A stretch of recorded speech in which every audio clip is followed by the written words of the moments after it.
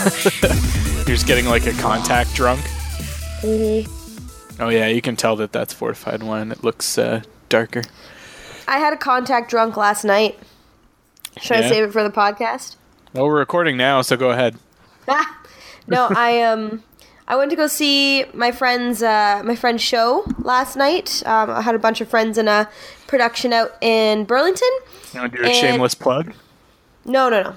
Well, yeah, I mean, go if you're. No, it wasn't that good. I don't want to plug it. No, actually, it was really fun. It was like British vaudevillian style.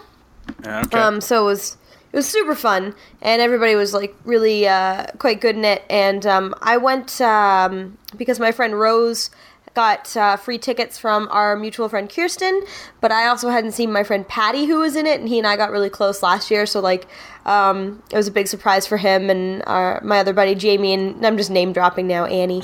Name drop. But just random names that we don't know and have no contact. Well, if they ever listen. But if I ever share it. But we you could make a list that like doesn't include your Nana. Or other people that you don't want to know about the podcast. I know, seriously. But yeah, and it was really fun. We sat in the front row and just had a blast. But at the end of the show, everybody was getting drinks, and I wasn't going to drink because I just didn't want to. But everybody was so drunk by the end that I was like, I found myself acting drunk, and like I was like falling on Mark, and like just hugging everybody, and everybody was just like touching each other's faces. It was like, another hour would have been an orgy, but that's too bad. That's so. Are you like an empath or something? Like you start feeling things when other people nearby are feeling them? Mayhaps. That's your mutant power is empathy drunkenness. That would be the empathy best. inebriation. That would be the best. I'd save so much money all the time. I was just gonna say that sounds like a shitty mutant power to have. But no, I've already told you. My superpower would be being I'd be Captain Minor Inconvenience. Just go around minorly inconveniencing everyone. Yeah. All right. Well, since we've been recording for a few minutes already, let's get this motherfucker started. Welcome to Dance Robot Dance, everybody. Welcome back, or welcome if this is your first time.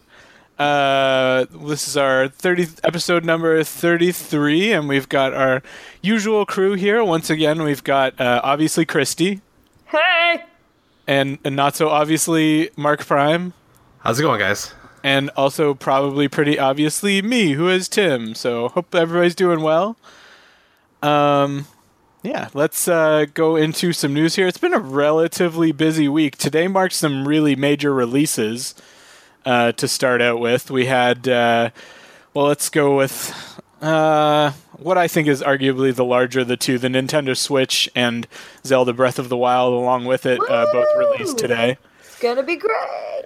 The day that we're recording this, so yeah, and they're both getting really good reviews. Everything I've seen is really strong on both the console itself and on the game. So, Breath of the Wild apparently is like one of the highest rated games in a long time. Yeah, across the board. Yeah, I've been trying not to read too much on it because I don't want to get spoiled on it. We didn't get the console or the game today mainly because we missed all the pre-orders, but we'll be catching them pretty soon once the new batch of consoles gets released, and we can actually get the master edition of the game for less than $400. It is sitting at 98 on Metacritic right now. Still. Oh, nice. The actual Switch? That surprises me. I didn't. No. Sorry, the game. The game. Oh, okay. I was like, what? The Switch can't possibly be that high. No, everything I've heard about like people reviewing the Switch is saying like it feels like it was rushed to market in terms of the software, but like the hardware is solid and it should be okay. But I was watching comparison videos this morning because people are like, now that everybody's got their hands on Zelda, both on Wii U and on the Switch, like they're the hardcore gamers are like, put the comparison videos up to show the graphical differences, and it's like negligible the difference between the two. So I'm like, yeah, that immediately made me just go downstairs and like I digitally downloaded it on my Wii U. Yeah. Well, you know what? It's funny. Mark was talking to me about it last night, and apparently it's not very good on the Switch yet because the speed is it's got a lot of lag. Yeah, there's apparently a lot of like frame rate issues on the Switch version. But apparently, yeah, it's gorgeous on the Wii U. We ordered the Wii U version. Yeah. Yeah, mine's it's taken a little while to download for some reason because the Wii U's, I mean, they must be getting slammed right now. But Oh yeah. it's been going for a couple hours. It's about 10.6 gig download or something like that on Wow. on the Wii U, and for some reason my LAN adapter has stopped working on my Wii U, so I'm having to go by Wi-Fi, which is not Ooh. ideal. So But yeah, the reviews, I haven't been like hunting down reviews, but the one or two that I've seen, like just sort of, the summaries of, I think it was AV Club was saying that like the game sort of really gracefully walks the line between like, between like solitude and engagement. Like you do feel like you're kind of like, on your own out in the wilderness sort of thing, but it's not to the extent that it's like boring. Well, that's good, because that's the one criticism I've had for other Zelda games is that a lot of the time, like, there's always, like, someone relatively close, but whether that relationship is actually meaningful to the game, like, can get kind of frustrating. Yeah. Yeah, like right now I'm playing Wind Waker, which is probably the game where that argument was made the most. And that's interesting. Such an expansive world, and I've just before we hopped on, like I just beat Wind Waker. Oh yeah, Really? Yeah. Well, I like wanted to play Zelda this week because Breath of the Wild's coming out, and I was like, I've had Wind Waker HD sitting on my Wii U for months, so I was like, well, like it's part of my shame pile, so I'm just like kind of clearing games out. So I was like, I may as well blast through it, but Clear out that shame pile. yeah, pretty much. Well, I got the time. yeah. Although it's going to get backed up again because I'm probably going to buy Horizon this week too, so it'll be Horizon and Zelda that I'll be looking at next. Horizon, what's that? I feel like I should know what that is. It's a new PS4 game, so it's like by Guerrilla Games or Guerrilla. I don't know what the studio's called. It's Guerrilla. They used to do Killzone, and they That's why I switched don't over. know about it. I'm not Yeah, interested. no, but it's not. No, it's like an open world RPG. Like it's pretty much like the Sony counterpart to Zelda at this point, is what it sounds like. So.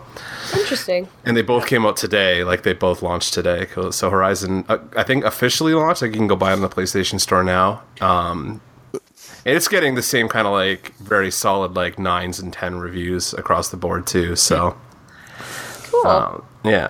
So what were your Horizon, feelings I gotta on Wind Waker HD compared to the original version?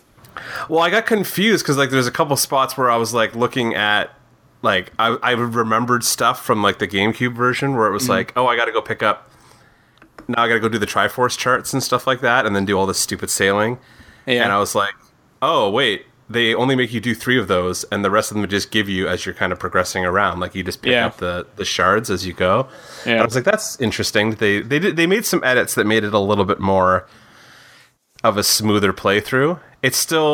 I still did, like, I lost, I want to say, like, at least a couple hours of progress at one point, because it doesn't autosave, No. and I put my controller down and, like, kind of walked away, which I'm used to doing on PlayStation, but it kind of puts the game in the background and then shuts it down, but it leaves your progress as is, like it leaves you active as is. Mm-hmm. So when you log back in, you're exactly where you were when your machine turned off, but the auto power off on my Wii U kicked in and powered the game down. Oh, So when I went to start it back up, I'm just like thinking like it's like PlayStation or like either the PlayStation or the Xbox One, right? They both do the same thing. So I turn the console back on and I'm like, ah, fuck. Like I'm missing a whole bunch of charts and stuff like that I picked up, and I'm pissed off. So Oh yeah, no, that would have made me like. I've done that with Zeldas before, and then I'm just like, fuck it, I quit. Like, I just did this water temple, and I'm not doing it again. Yeah, the water temples and the ice temples are the fucking worst.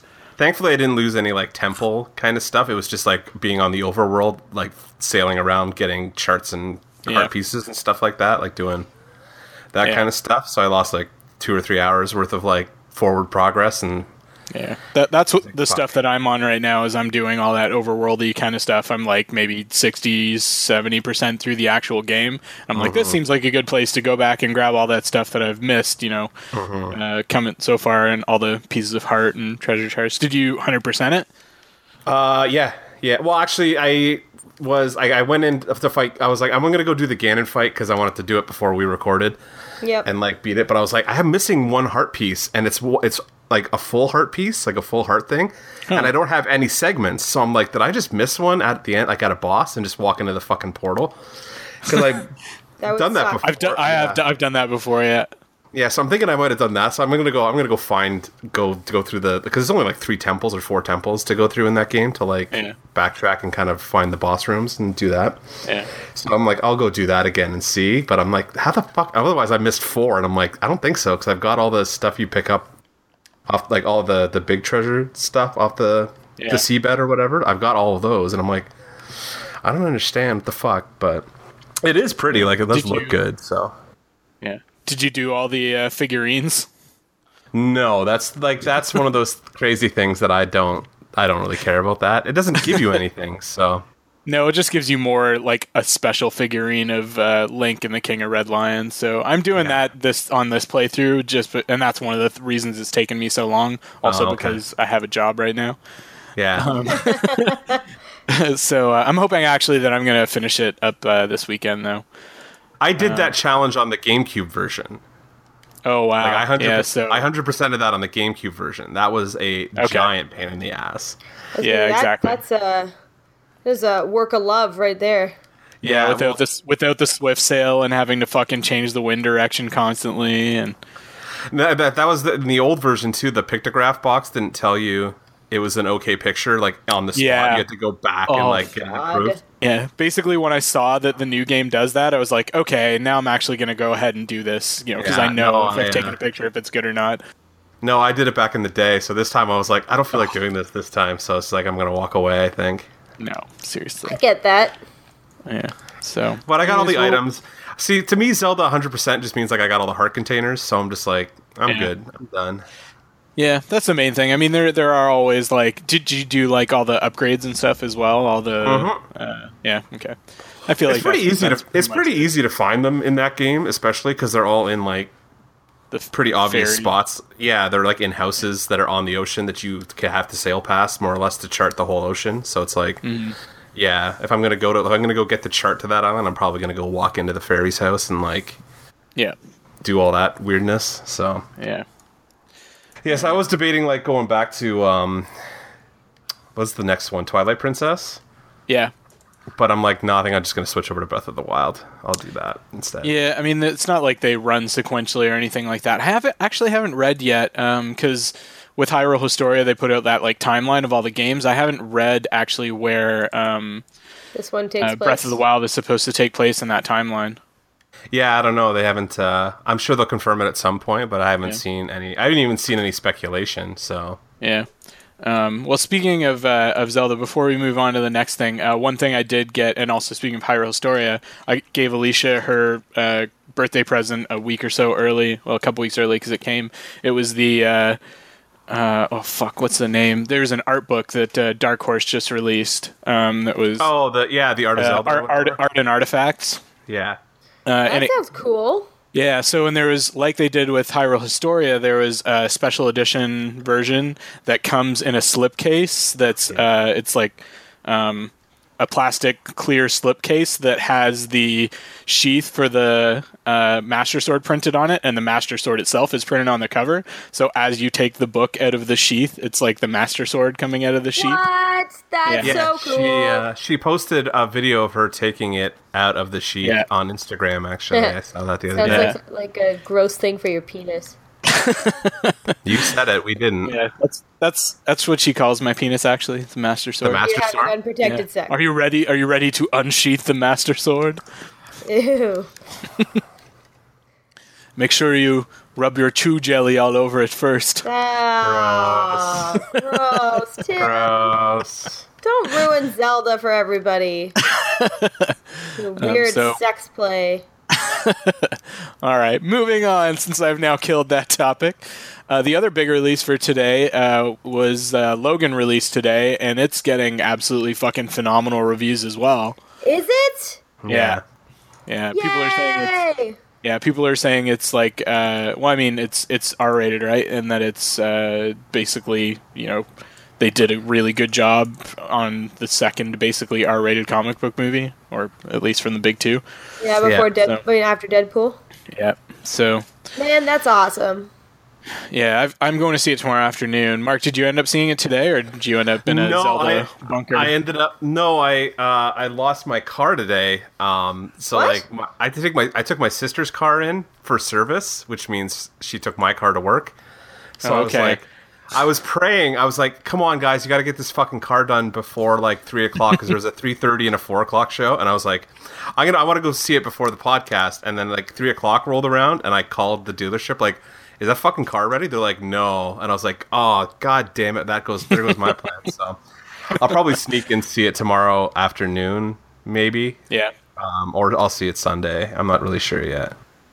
When you first said I lost my car, I was like, what? It just like, you just fucking misplaced it? Is there a guy sleeping in the front seat? It's a transformer. Yeah, it's a transformer, and it got up and walked away. Yeah. Do you have GPS tracking? Can you figure out where it is? Maybe it's only a mile from your house and there's somebody sleeping in it. It's entirely possible.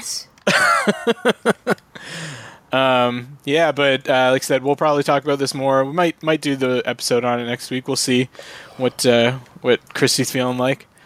But the early box office, the early box office for it, apparently it's beating X-Men Apocalypse and the Wolverine. So wow. I mean, I hope Hugh Jackman finally gets an Oscar for his portrayal of Logan. Yeah, well, Patrick Stewart also said that this is like a fitting end to him as Charles Xavier, so this is going to be his last outing as Charles Xavier, which I think is kind of fitting. Oh, yeah. No, you know what? Go out on top. Yeah. The other thing that was really cool that I noticed today was, I don't know if they did this on purpose or not, but the release date is 3/3/17, right? If you add those three numbers together, you get 23. Oh. That's interesting. Yeah, 23, which is X-23, who's X-23. Who's the little girl? She's Project 23. Yeah, I bet they did that on purpose. Weapon X project. So I don't know. Who knows?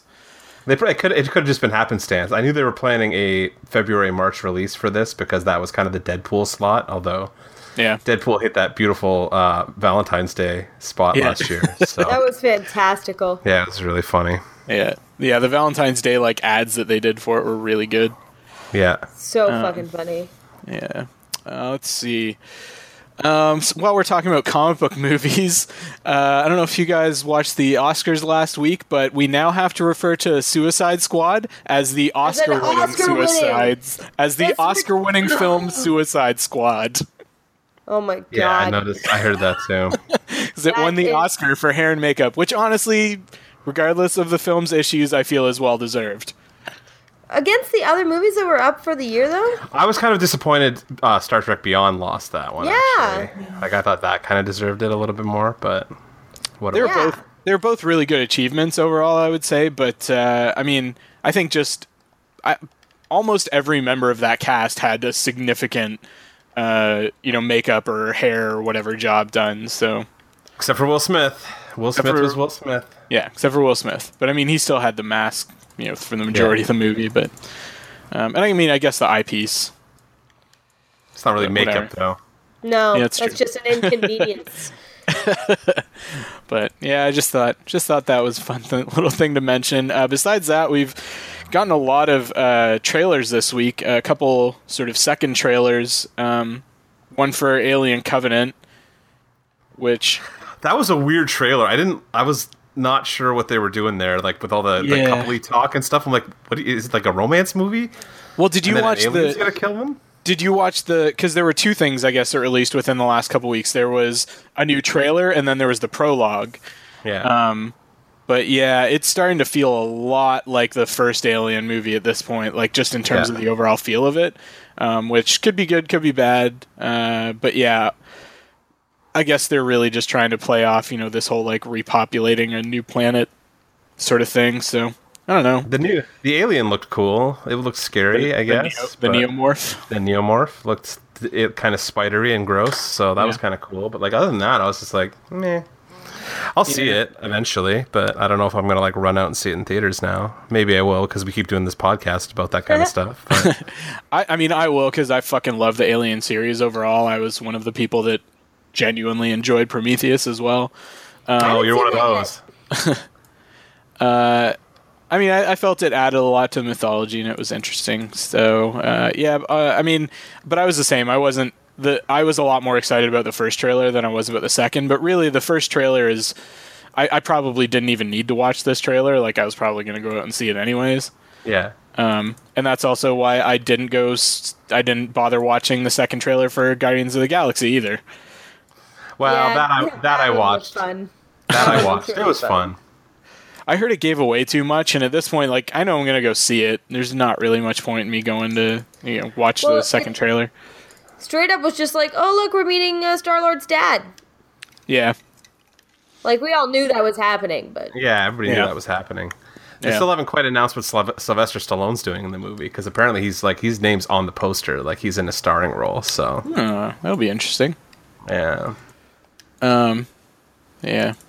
The other cool trailer I saw this week, I didn't actually watch it, but I did hear a lot of chatter about it, was for Bright, the Will Smith movie that's like urban fantasy with like orcs and goblins in like an urban like city setting kind of thing. Oh, I didn't see that. I'm intrigued by that. Yeah. So I saw a lot of chatter about that. Like I said, I haven't actually sat down and watched it yet, but it looks intriguing at the very least. I mean, something that a concept I feel like could be done really shit or could be done really well. So we'll see. Yeah, I always like Will Smith. His movies, like they're going to be good. Or at least he's going to be good in them most of the time. Yeah.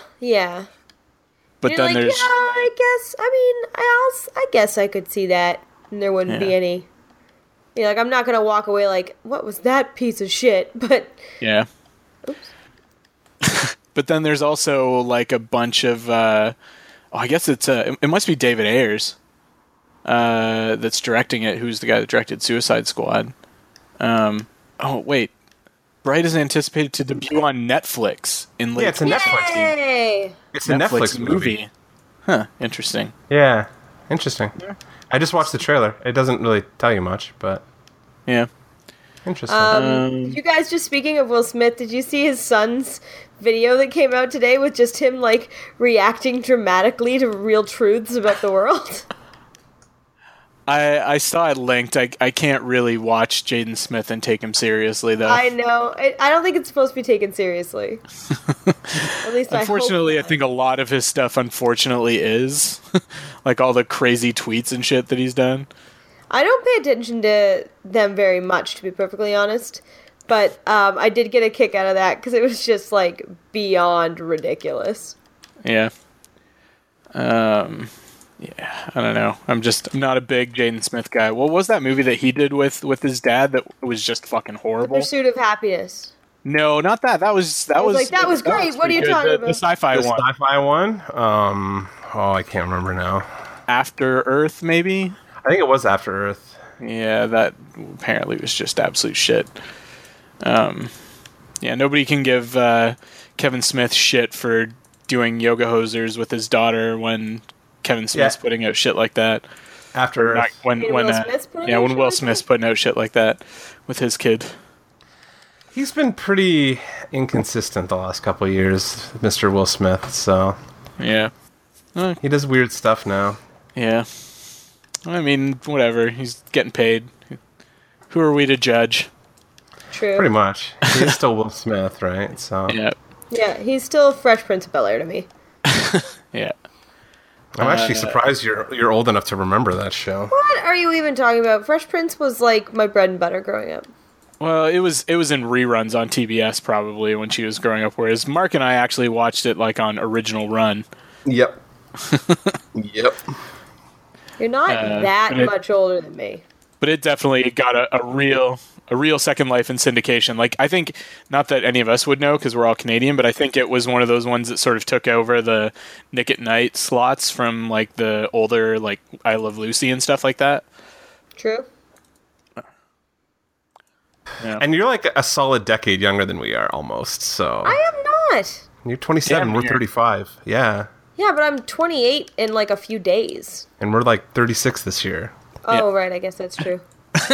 Time progresses linearly, right? So like we What? continue No, to it age doesn't, as you guys. do. What are you even talking about? Yeah. No matter what every 30-something woman says, they don't actually stay 29. Yeah.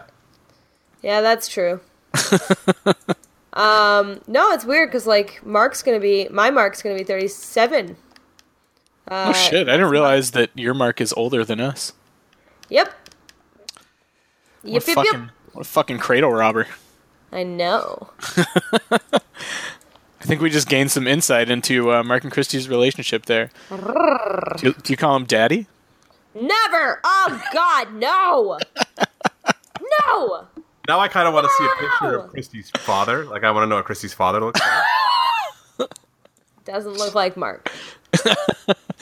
Not maybe like a less hairy version of Mark? Nope.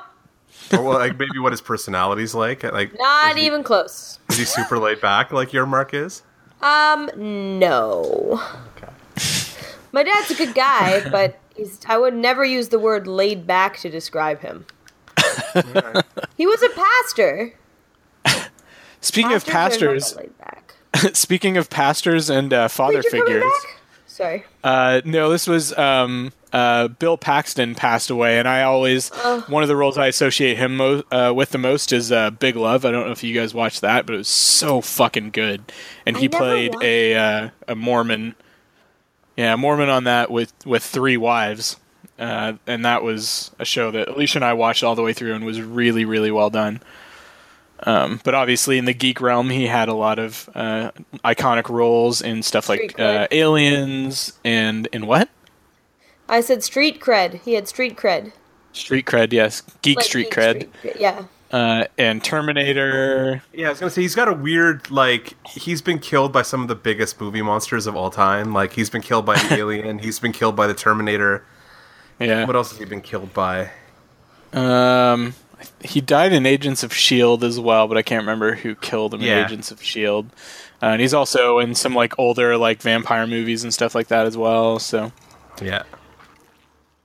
Yeah, he was a Yeah. sad one to lose. Yeah, super yeah, young it's just too, kind of out of 61. nowhere. Yeah.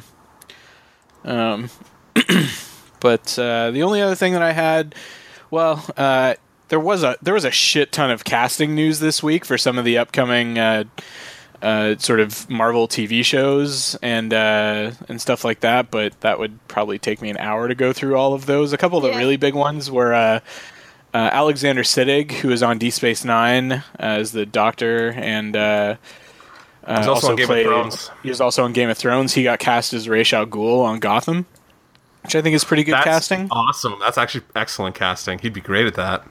Yeah. And then the other big one was that Amy Acker is going to be on Fox's X-Men show. Well, that's weird because So- she was already on Agents of S.H.I.E.L.D., wasn't she? Wasn't she the cellist or whatever? I don't Nick remember. Coulson? She was. Didn't they? You might be right. Was Amy Acker? I think it was Amy Acker, wasn't it? Let's find out. Amy Acker. Yes, she was. No, wait. Agents of S.H.I.E.L.D. wiki. Yeah, she was. She was the cellist in Phil Coulson's cellist. Love Life. Yeah. Yeah. Huh, interesting. So she's jumping ship to Fox. That's interesting. Yeah, well, still Marvel, just not. Is that because Fox- she's foxy? I do quite like Amy Acker. She's pretty good. So Yeah. Well, you know that you're a little heartbreaker. Yeah, is that sherry starting to kick in now? I've only had the one sip. so yeah, So the yeah. answer is yes. Yeah. So drunk, yeah, you guys. There were a lot of casting notes on the upcoming Inhuman series as well. None of them I would say are super notable, but it's nice to see those kind of taking shape. Yeah, I'm curious about that show, how that show's going to pan out. Yeah. I feel like even, like, at this point, even I'm reaching, like, comic book show saturation. Like, I'm like, I don't know how many more of these shows I can take on during the week kind of thing, because, like, just with the DC shows, or the DC shows and Legion, I'm like, that's every night of the week, pretty much. I have something, like, one show to watch. Well, I don't necessarily always sit down and watch them all kind of thing. The CW DC shows, because you don't watch Gotham, right? No. Well, that's the other thing. Like, I got to catch up on Gotham, blah, blah, blah. I'm just like, there's a lot of TV that's, like, comic book related. I'm just like, this may be a little bit too much at this point. Plus, like, it's, like, 2 weeks away from Iron Fist. Yeah. So. Yeah, I mean, we're at, like, 5 or 6 comic book shows a week right now, and, just in the live-action stuff. Would it be 4? And that's... 4 for the DC, like, CW shows, like the Arrowverse. Yeah. And then Powerless. Plus Gotham. And then Gotham and Legion is 7. Oh, I haven't been watching Powerless. Shield. And then Shield is 8. And if they add Inhumans, that's 9. And then this X-Men show. That's this 10. Other Fox X-Men show, yeah. And then if you add the Netflix shows, that's another 4 shows going on. Well, what about Preacher? Does that count? Yeah, Preacher technically counts when it's on. So Walking Dead counts as a comic book show as well. So you're fast approaching 20 comic book shows on the air at the same time that are an active collection. That's insanity. Yeah. Was American Gods a comic book or a novel? No, it's just a novel. Neil Gaiman. Okay, it's just a novel. But it's Neil Gaiman, so it's still like tangentially related to comics as well. And I feel like it will draw a lot of the same audience. If they were making like a Sandman comics or TV series, I'd be into it. They're in talks somewhere for that too, I think, is from what I understood. They have been forever. There was who was attached to that? They were going to do a movie. 500 Days of Summer. They were going to do a movie. Joseph Gordon-Levitt was attached to that for a while. Yeah. And then he walked away from it because basically they weren't going to do it right. And I think it really needs to be either a miniseries or a series of movies or just TV show. It needs to be an HBO show with a big budget. It should be. Yeah. If I were them, that would be my Game of Thrones replacement. Mm-hmm. In terms of like, if you're going to throw a ton of money at something. Yeah. And it's an established property, so you know it ends properly. Like, you've got a beginning, middle, and end. Like, the story's going to flow properly. It's going to require some money to get it made, but... Which Game of Thrones doesn't. Yeah. Game of Thrones has no fucking ending at this point. Well, that's what I mean. Like, at least it has an end, right? Well, I mean, he said he knows how it ends, right? In theory, he's never. Yeah, I'm sure how it ends. Exactly, I'm sure he's done the treatment. It's like it's like Lucas, right? The treatments are all there. It's just that it's not actually like fully fleshed out and written. Sorry, Christy, what were you gonna say? Oh, that's okay. I just cut you off like 8 times. That's okay. I'm kind of it happens. What was I going to say? I feel like with stuff like Neil Gaiman, he's really... What? Nothing. Go ahead. Why are you giggling? What are you giggling about? Because we went to you and then you were like, I forget. No, I remembered. That's why I kept going. I feel like with Neil Gaiman stuff in particular, if we're talking about Sandman, he really specializes in, like, spread out stories. So, like, he has the time. Because, like, Stardust, the movie was okay. But I don't think I've watched the Stardust movie yet. It's okay. Yeah. But, like, he gives such, like, beautiful detail to his storytelling that it's robbing the audience of experience when you rush him. Mm-hmm.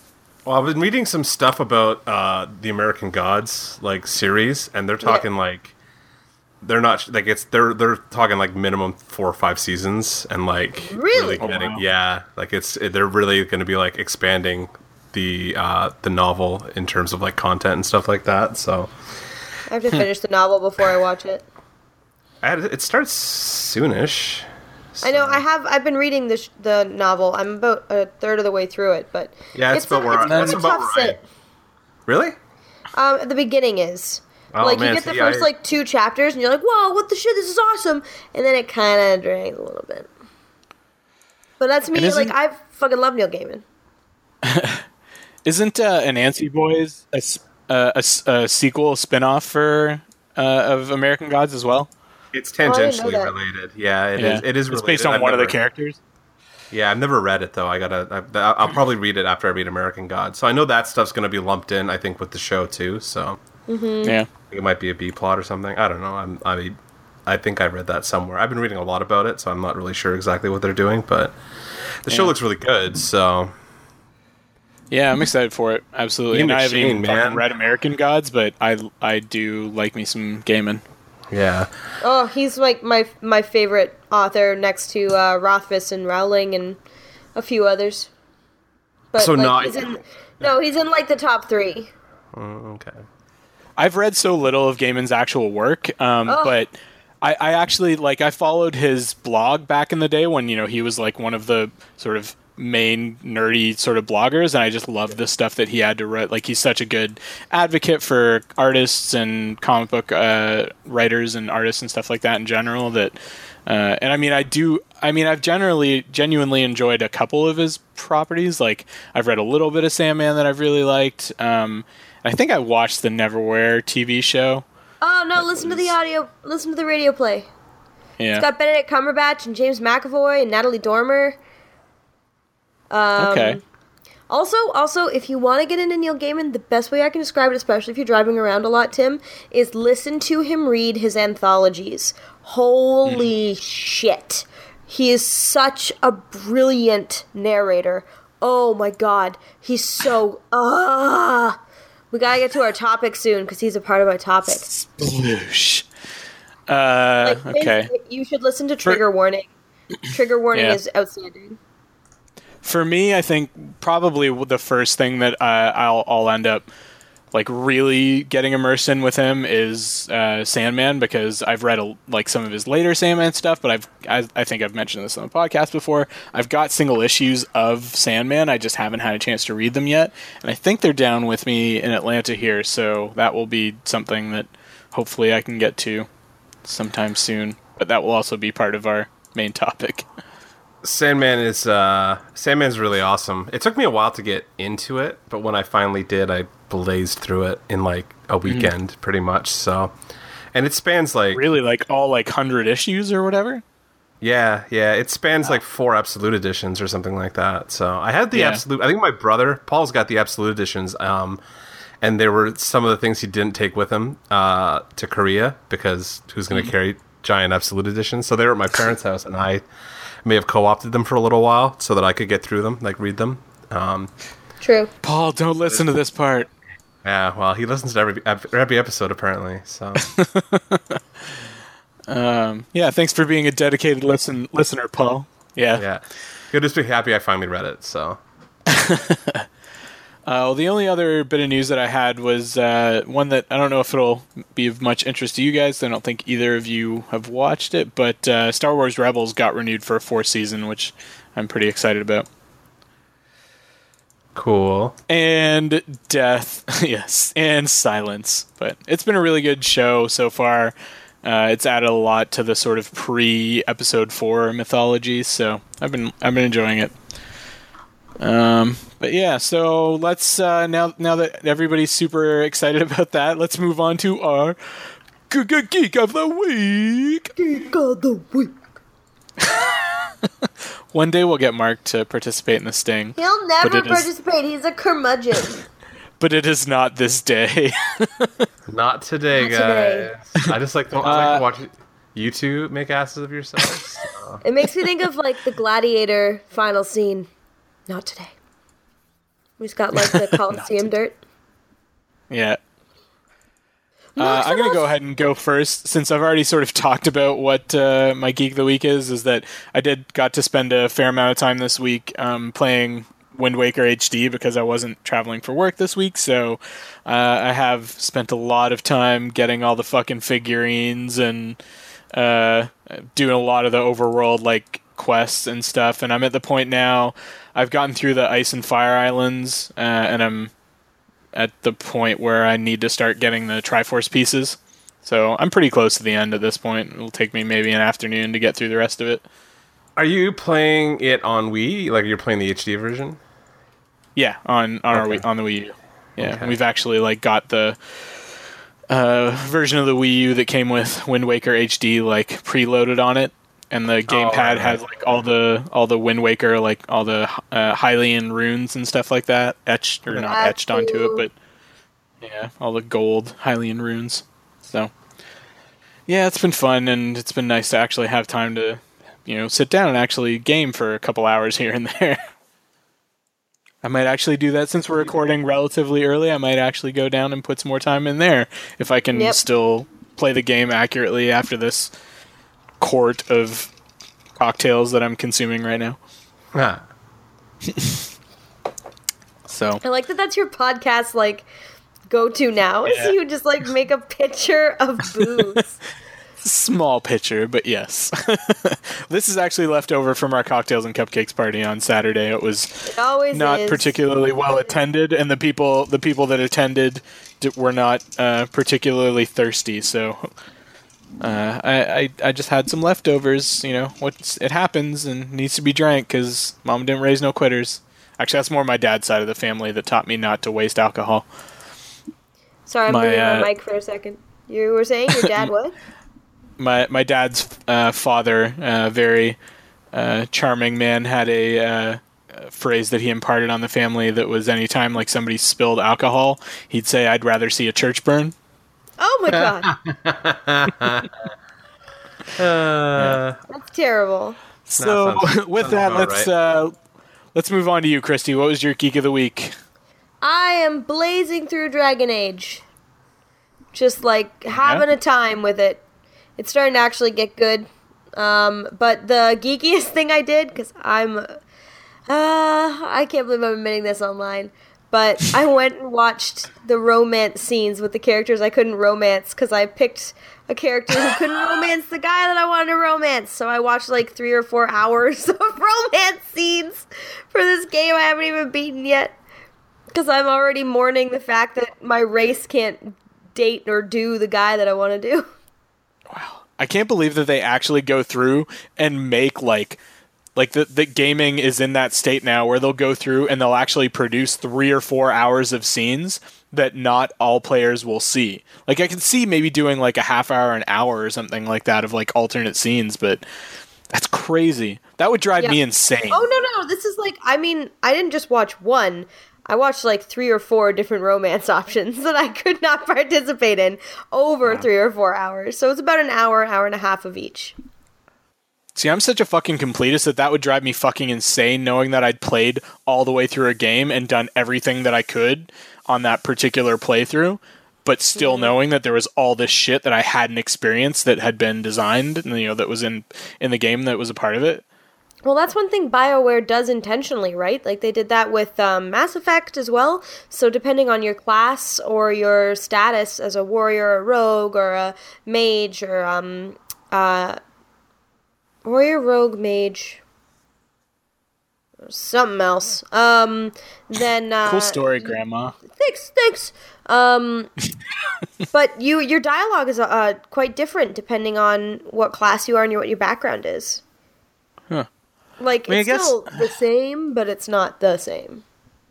Yeah, there was, and I think I mentioned this on the podcast before, there was an old LucasArts games, one of the Indiana Jones games, it was Fate of Atlantis, that had something like that, where you could pick, was it Wits, Fist, or Team ways to play through the game, and basically Fists was you would just punch your way through, like, puzzles and stuff like that, and Wits was you actually had to solve the puzzles, and Team was it was teamwork. And so that was the first game that was like that, where I actually did replay it every time and play through the different modes to get sort of the full experience. But Yep. yeah, interesting. All right, Mark, how about you? What was your geek of the week? Well, we've Sounds talked like about you played a lot lot of of- shit. Yeah, we talked a lot about like what I've been doing this week. This week was mainly like if I wasn't playing Wind Waker, I was reading American Gods. So we've talked about that. I have gone back and started doing some drawing again. I'm trying to get myself back into like, a Good. routine of like drawing a little bit of stuff here and there. So I've like picked up some. I picked up these cool little like they're downstairs. These cool little like super hyper detailed action figure things, like hyper articulated action figures. That I ordered. I ordered them before the new year, and they just got here last week. So exciting! To use as like life models kind of thing. Yeah, ostensibly so I can pose them any way I want. Because what I used to do is like a lot of digital like 3D models and stuff like that to get the poses that I want. Because I would go and look up models and like doing poses, and that's all fine if you just want people standing fairly straight or like doing regular stuff. But as soon as you want to get into action poses with a lot of perspective or anything like that gets harder to find, and like I can't afford to hire a model right now like I used to do that kind of stuff. So hire a model, is that what they're calling it now? Yeah, prostitutes, that's pretty much what we're getting at. It's all using hookers. Oh, Mark just conveniently dropped his microphone when you mentioned prostitutes. My microphone fell just as I admitted to soliciting prostitutes. I don't know what's going on here. Like I'm glad you're getting back to drawing. I missed seeing your updates on Facebook where uploading shit to your albums and stuff. We'll see if I actually get through to actually like coloring or posting anything, but it's been a lot of doodling, kind of like just getting back in the groove of doing it, because it's been a couple months since before I left my job. I don't think I've actually put pencil to paper, so I kind of. You would think with the spare time that I would be doing more of it, but I just haven't been particularly creatively engaged that way. So I do this every once in a while, where I just kind of like I drop out of it for a little while and then come back and force and do a bunch and then whatever, depending on how I'm feeling. So yeah, we'll see. But yeah, I've been putting stuff to board, so there is work on the go. If you guys have requests, you can always just send them my way, and I'll figure out a way to draw it. Oh, Chrissy's got that fucking look like she's going to ask me for a bunch of shit. So. No. You should draw me having some very intimate relations with Gareth Vakarian. Oh, Chrissy's got some ideas. Chrissy's head just filled with fucking ideas. Okay, I'm going to be back. I'm going to be away for 20 minutes. Bye. Yeah. BRB. The only time I've ever been actually solicited and paid for sequential art, unfortunately, was for a how shall we put it? An adult anthology series. That's fantastic. I bet you're great at drawing dicks like that guy in Superbad. Yeah. There was a lot of dicks and vaginas that needed to get drawn for that particular project. I need to see this now. That's amazing. Yep. I don't have the original on the Facebook page. That won't get our page shut down at all. Yeah, we'll get shut down. Yeah, it was disgusting. They did pay me though, so I did 10 pages and I made $1,500. So how did this not come up in like this thing we did last week with our our weird like question generator? I would have loved to hear that story. I don't usually talk about it too much because I didn't even like use my when they published it. I didn't use my real name. They're like, "What do you want to put your name as?" I gave them some random name. Was it something like Joseph Hardwood? Yeah, it was. I think Jock Strap or something like that. I picked a French sounding porn name and like threw it out there. I think is what it was. Like Jock Strap. Yeah, yeah. It might have been something like I don't even remember anymore. I don't even. You know what? I never even got a copy of the finished piece, like the paper. I legitimately went to high school with a dude that was named Richard Dix. Poor guy. Richard Dix. So his name was fucking Dick Dix. He was, and he was dating a girl named Emma Cox. No, he wasn't. So if they had gotten married, I'm not sure if they did or not, but her name would have been Emma Cox Dix. That's bad. That's gross. Yeah. So, Christy, are you just like filling your mind with like images of like you like filleting Gareth Vakarian's like barbed penis right now that Mark could potentially illustrate? Penis. He doesn't have a you barbed don't know penis. it. He's like an avian. Like he's like ducks. No, Ducks have like penises that have like a curve in them. I've imagined different things. Expound. No, it's private for me. No, Nana's not going to hear this, Christy. No, it's just private for me, so people don't know how much time I put into this. You I'm don't not want going Mark to talk about it. You don't want your Mark to find out.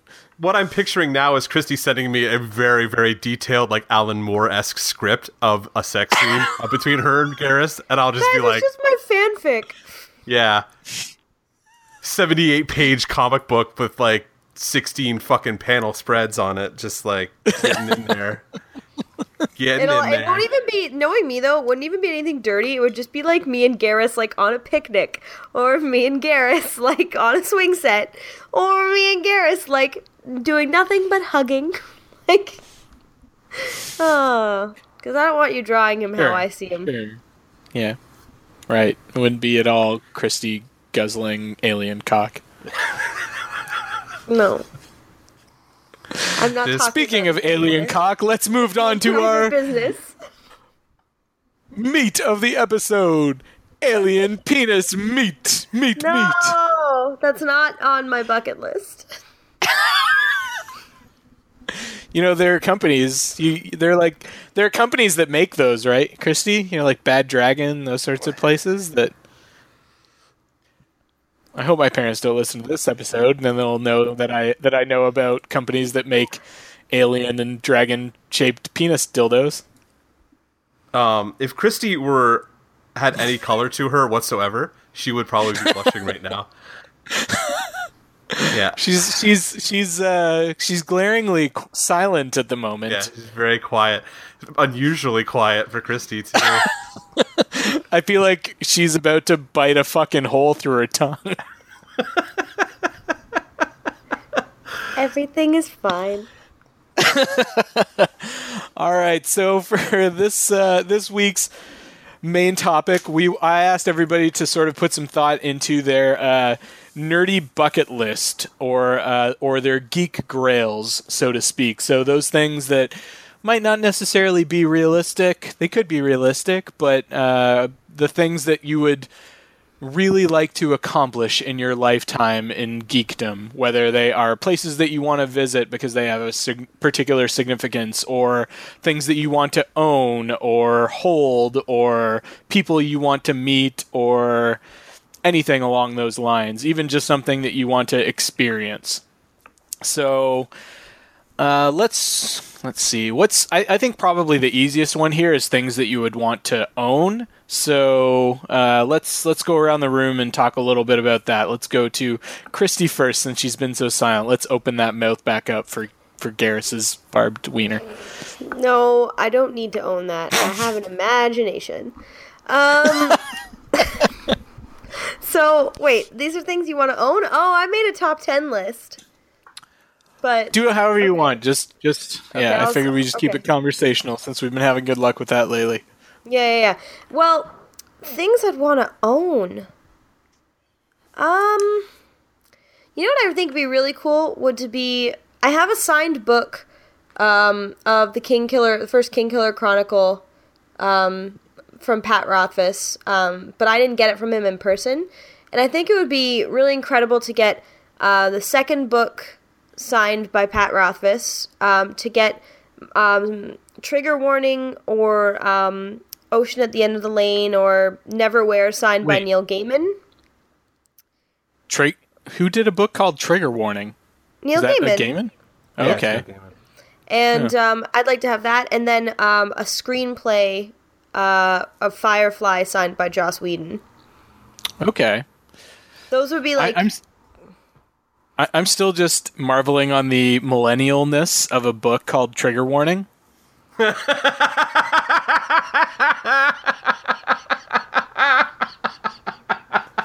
that's I didn't even fucking pick up on that. That's so good. Well played, Tim.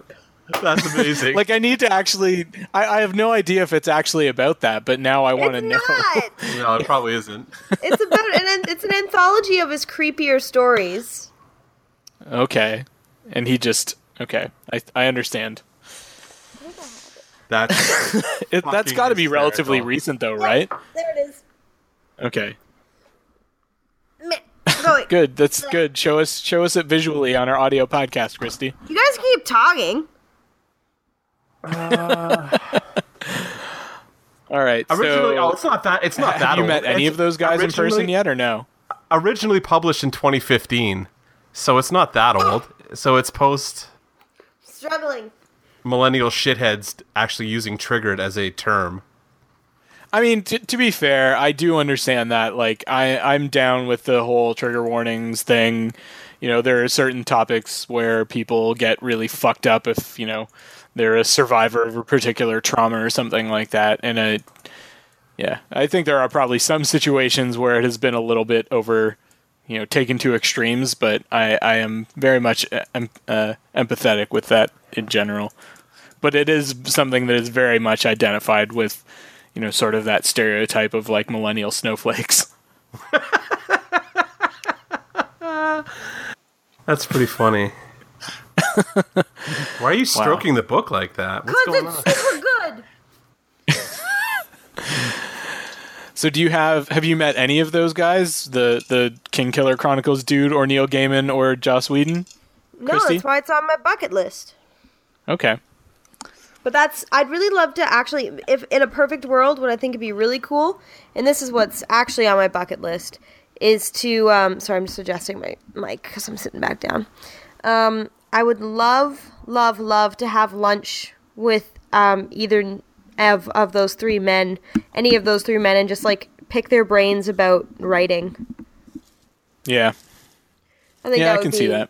Just so cool. I mean, it'd be great to sit down with J.K. Rowling, but like from the perspective of an adult who reads now, I think I'd be more interested in talking to one of those three men. Yeah. Fair enough. I mean, for me, well, just going off of what Chrissy was saying, like in terms of people that I would want to like meet and actually like hang out with, like I gave this a lot of thought. There's not a lot of them. Like I'm one of those people that's generally pretty happy just to enjoy the art for what it is and not have to like discuss it with people. But I think it would be, and I think Mark will probably be with me on this, it would be a lot of fucking fun just to hang out and you know, fucking have a meal or whatever with Kevin Smith. Kevin Smith would be somebody that I'd love to like hang out with, and he's actually like kind of, when we started doing this show, my main inspiration was Kevin Smith. Like I love his podcast, so he's always been somebody that like I would love to be able to like work with or do something, just hang out. Yeah, like I don't know if you would have a drink with him, but you could definitely smoke a bowl with him. So oh yeah. And I would totally do that. I'd totally get high with Kevin Smith and just talk nerdy for a couple hours. That'd be fucking awesome. So Kevin Smith's listening and he wants to guest on Dance Robot Dance, come on out. Or add us to the Smodcast network so we can start making those big dollars. Yeah. Some nice sponsorship deal. He would be really cool to hang out with. Oh, it sounds like he'd be awesome. I feel like he'd be cooler than Jason Mewes. Not to like shit upon Jason Mewes, although they did that in a movie. And Zach and Mary make a porno. But I just think Kevin Smith seems a little more like, I don't know, personable. To be fair, like I have met Kevin Smith. Like I've had him sign some stuff, like at Fan Expo one year or something like that. Like they did Jay and Silent Bob Get Old a couple years ago at Fan Expo, and he hung out and like signed stuff. But so like I met him that way, but I never like yeah, you're like just hanging out with him like one-on-one or like in a small group or something like that. That would be fucking cool as shit. Well, that's why I'm saying, like, I just want to go have lunch or, like, a tea with Neil Gaiman or Joss Whedon or Pat Rothfuss and just be like, not even talk about their work, just be like, you know, just to kind of, like, get to know them as people and see who they are beyond, like, pages. Yeah. Yeah. Well, I mean, in Kevin Smith's case, like, he's basically put, like, his whole fucking life out there between all the podcasts and, you know, all the specials and appearances and stuff like that he's done. And I mean, I was at one of those. I not one of the ones that was filmed. Well, it was recorded, but I don't think it was ever released. So I got to see him in Brantford because I grew up in Brantford, which is the home of Wayne Gretzky, and Kevin Smith just fucking idolizes Wayne Gretzky. Yeah. And they have a Walter Gretzky holds a ball hockey tournament in Brantford every year, and there were a few years at least where Kevin Smith and some of his friends just went up and played in that tournament, and it got the tournament a huge amount of press. And then afterwards, he did a recording of I think it was Tell 'em Steve Dave, or it might have been Smodcast. I can't remember. It was actually. I'm looking at it now. So is this around 2010 ish? Or 2009? Either Smodcast 127 or Smodcast 88 are both live from Brantford. Oh shit! I'll have to look one of those up because I was in I was under the impression that they never actually released it because I had looked for it, but I'll have to go check that out. There was a period in time when Smodcast was very much like a live show. Like, it was just him on the road doing stuff. It wasn't always necessarily him and Mosier in the room. In a studio.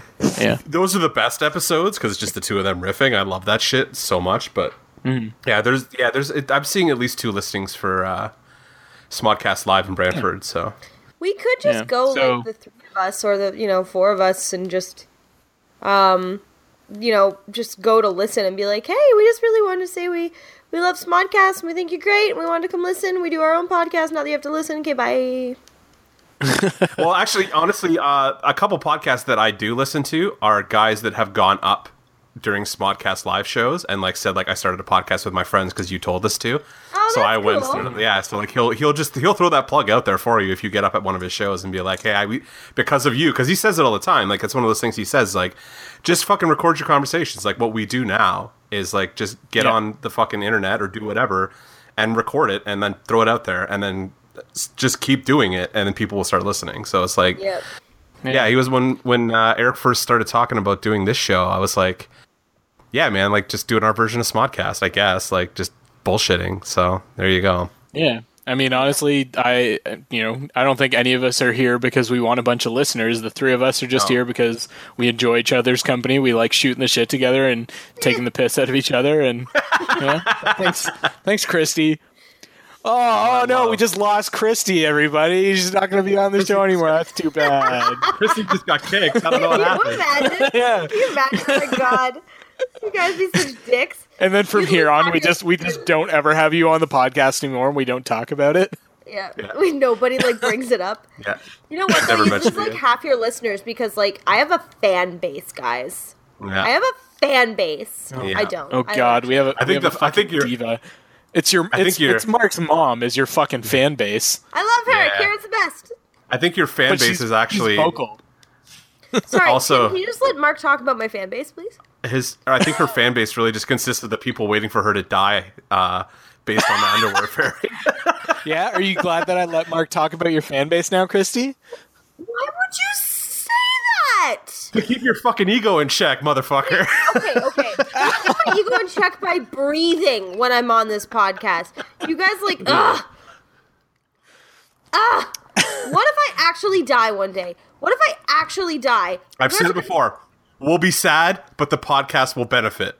And then we'll hire somebody else to fill your millennial role. No one else All right, will fill I'm my gonna shoes. I'm gonna They're move too us along small. here. Listen, I would just very before you go, much.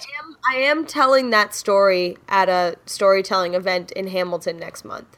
Record it. What, the underwear Just so thing? you know. What? Yeah. Where's the event? I'll go and record it myself. Okay. Yeah, Awesome. should record it. We'll do you a were bonus saying? episode. Yes, but to bring us back on track, I would definitely very much like to meet Kevin Smith and just hang out with him, have a meal with him, or whatever, a couple drinks or a toke, Smoke a or bowl. what have Smoke a you, bowl. and because him in particular, I have a lot to thank for in terms of sort of giving me a culture to relate to. Yeah. When I was in my high school years, and there are other people that I do sort of owe that debt of gratitude to, but I wouldn't want to meet. I don't think I'd ever really want to meet Rivers Cuomo, because he doesn't seem like somebody that really wants to hang out with his fans and have a fucking friendship kind of thing. He just wants to make the music and maintain his distance from the fans sort of thing, and I'm cool with that. Yeah. That would be my number. Well, I have 2 guys that I would want to meet really badly. Eddie Vedder is number 1. I would love to just hang out and have a beer with Eddie Vedder, just to I don't know, shoot the shit. I would just want to talk about music. I didn't want to talk about Pearl Jam necessarily, although I probably would gush about how giant a fan of his I am. But I'd love to just hang out and listen to him talk about whatever, whatever he wants to talk about, because he just seems like a very interesting guy. The other guy would be Bill Murray. I would love to have a fucking beer with Bill Murray. Yeah, I'd be down for that. To have a fucking. Yeah, I'm totally. Well, I don't peg him for a beer guy. I peg him more for a cocktail, like a Manhattan guy or something like that. Yeah, he can have whatever he wants, and I'll buy. But I don't give a shit. I would love to just hang out with Bill Murray for an hour. That would be cool as shit. That would be cool. Yeah, I'm trying I to feel think, I agree. I would love to hang out with people like Neil Gaiman and Joss Whedon and Patrick Rothfuss would be like the talent icons I'd want to hang out with from like a writing perspective, but I think it'd be really cool to go have a beer with like oh my god, I'm so embarrassed. I just had this like name in my head. I'm playing video games too much. It'd be really cool to like sit down with Hugh Jackman. I'd love to just sit with him. And, like, the Whose Line guys would be amazing to sit with the that'd be Whose fun. Line people. Yeah. Or, like, the cast of Saturday Night Live. I'd love to chill with Kate McKinnon for an hour. I don't know Yeah. if she's capable of chilling out. Like, she doesn't seem No. like she seems so manic all the time. Did you guys see her? There was what the fuck was the interview? Kate McKinnon. She had an interview that was with like a porn star of some sort, and Nina Hartley, I guess. Oh, okay. Who? Oh, whoa, no, wait. Who's that? I've never heard of her before. Yeah, let's all play dumb on that one. So it was I don't know basically. who that is. Yeah, sure you don't. It was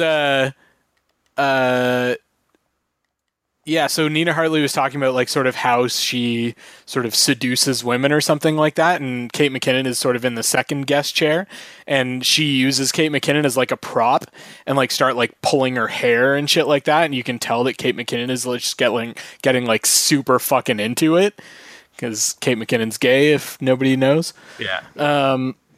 And yeah, it is super worth watching. I would highly recommend that. But she clearly like can't fucking keep still in her seat. Like she's very animated the whole time, even though she's not the one being interviewed at that point. Oh yeah, you guys don't know anyone like that. Yeah, Yeah, no, we really don't. yeah. We don't know anybody like that just can't fucking stay close to their microphone. Sit still. I am doing my best. My mic stand never came. I will just order another one. Yeah. So we talked about people we would like to hang out with.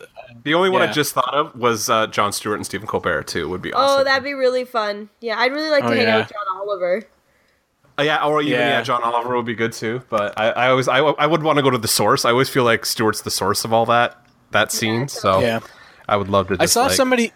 Yeah. Well, here, this brings up another point that is maybe sort of tangential, but that I feel is worth discussing. I saw some people on my Facebook. You guys saw that Jon Stewart went on Colbert this week and was like, sort of had a message to the media in terms of like, don't give up, that you should, persevere.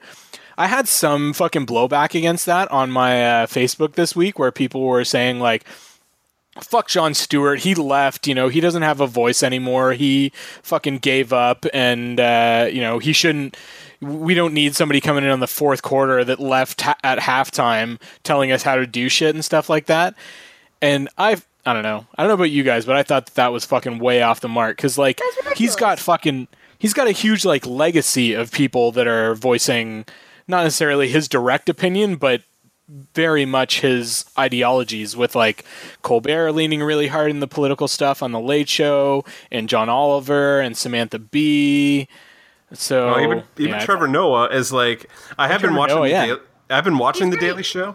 It leans a little bit heavier into the pop culture stuff than it used to under Stewart again. Like it feels like what it reminds me of is the old Kilborn show, actually, oddly enough. Like it still has Jon Stewart's like but like it does have like, they do more not political like celebrity stories that I was finding. Maybe it's just this past couple weeks that I've been watching, and I'm like, maybe they're trying to get away from just covering Trump all the time. But like, yeah, I was like, that's kind of weird that he's gone back to that. Everybody needs a break from that.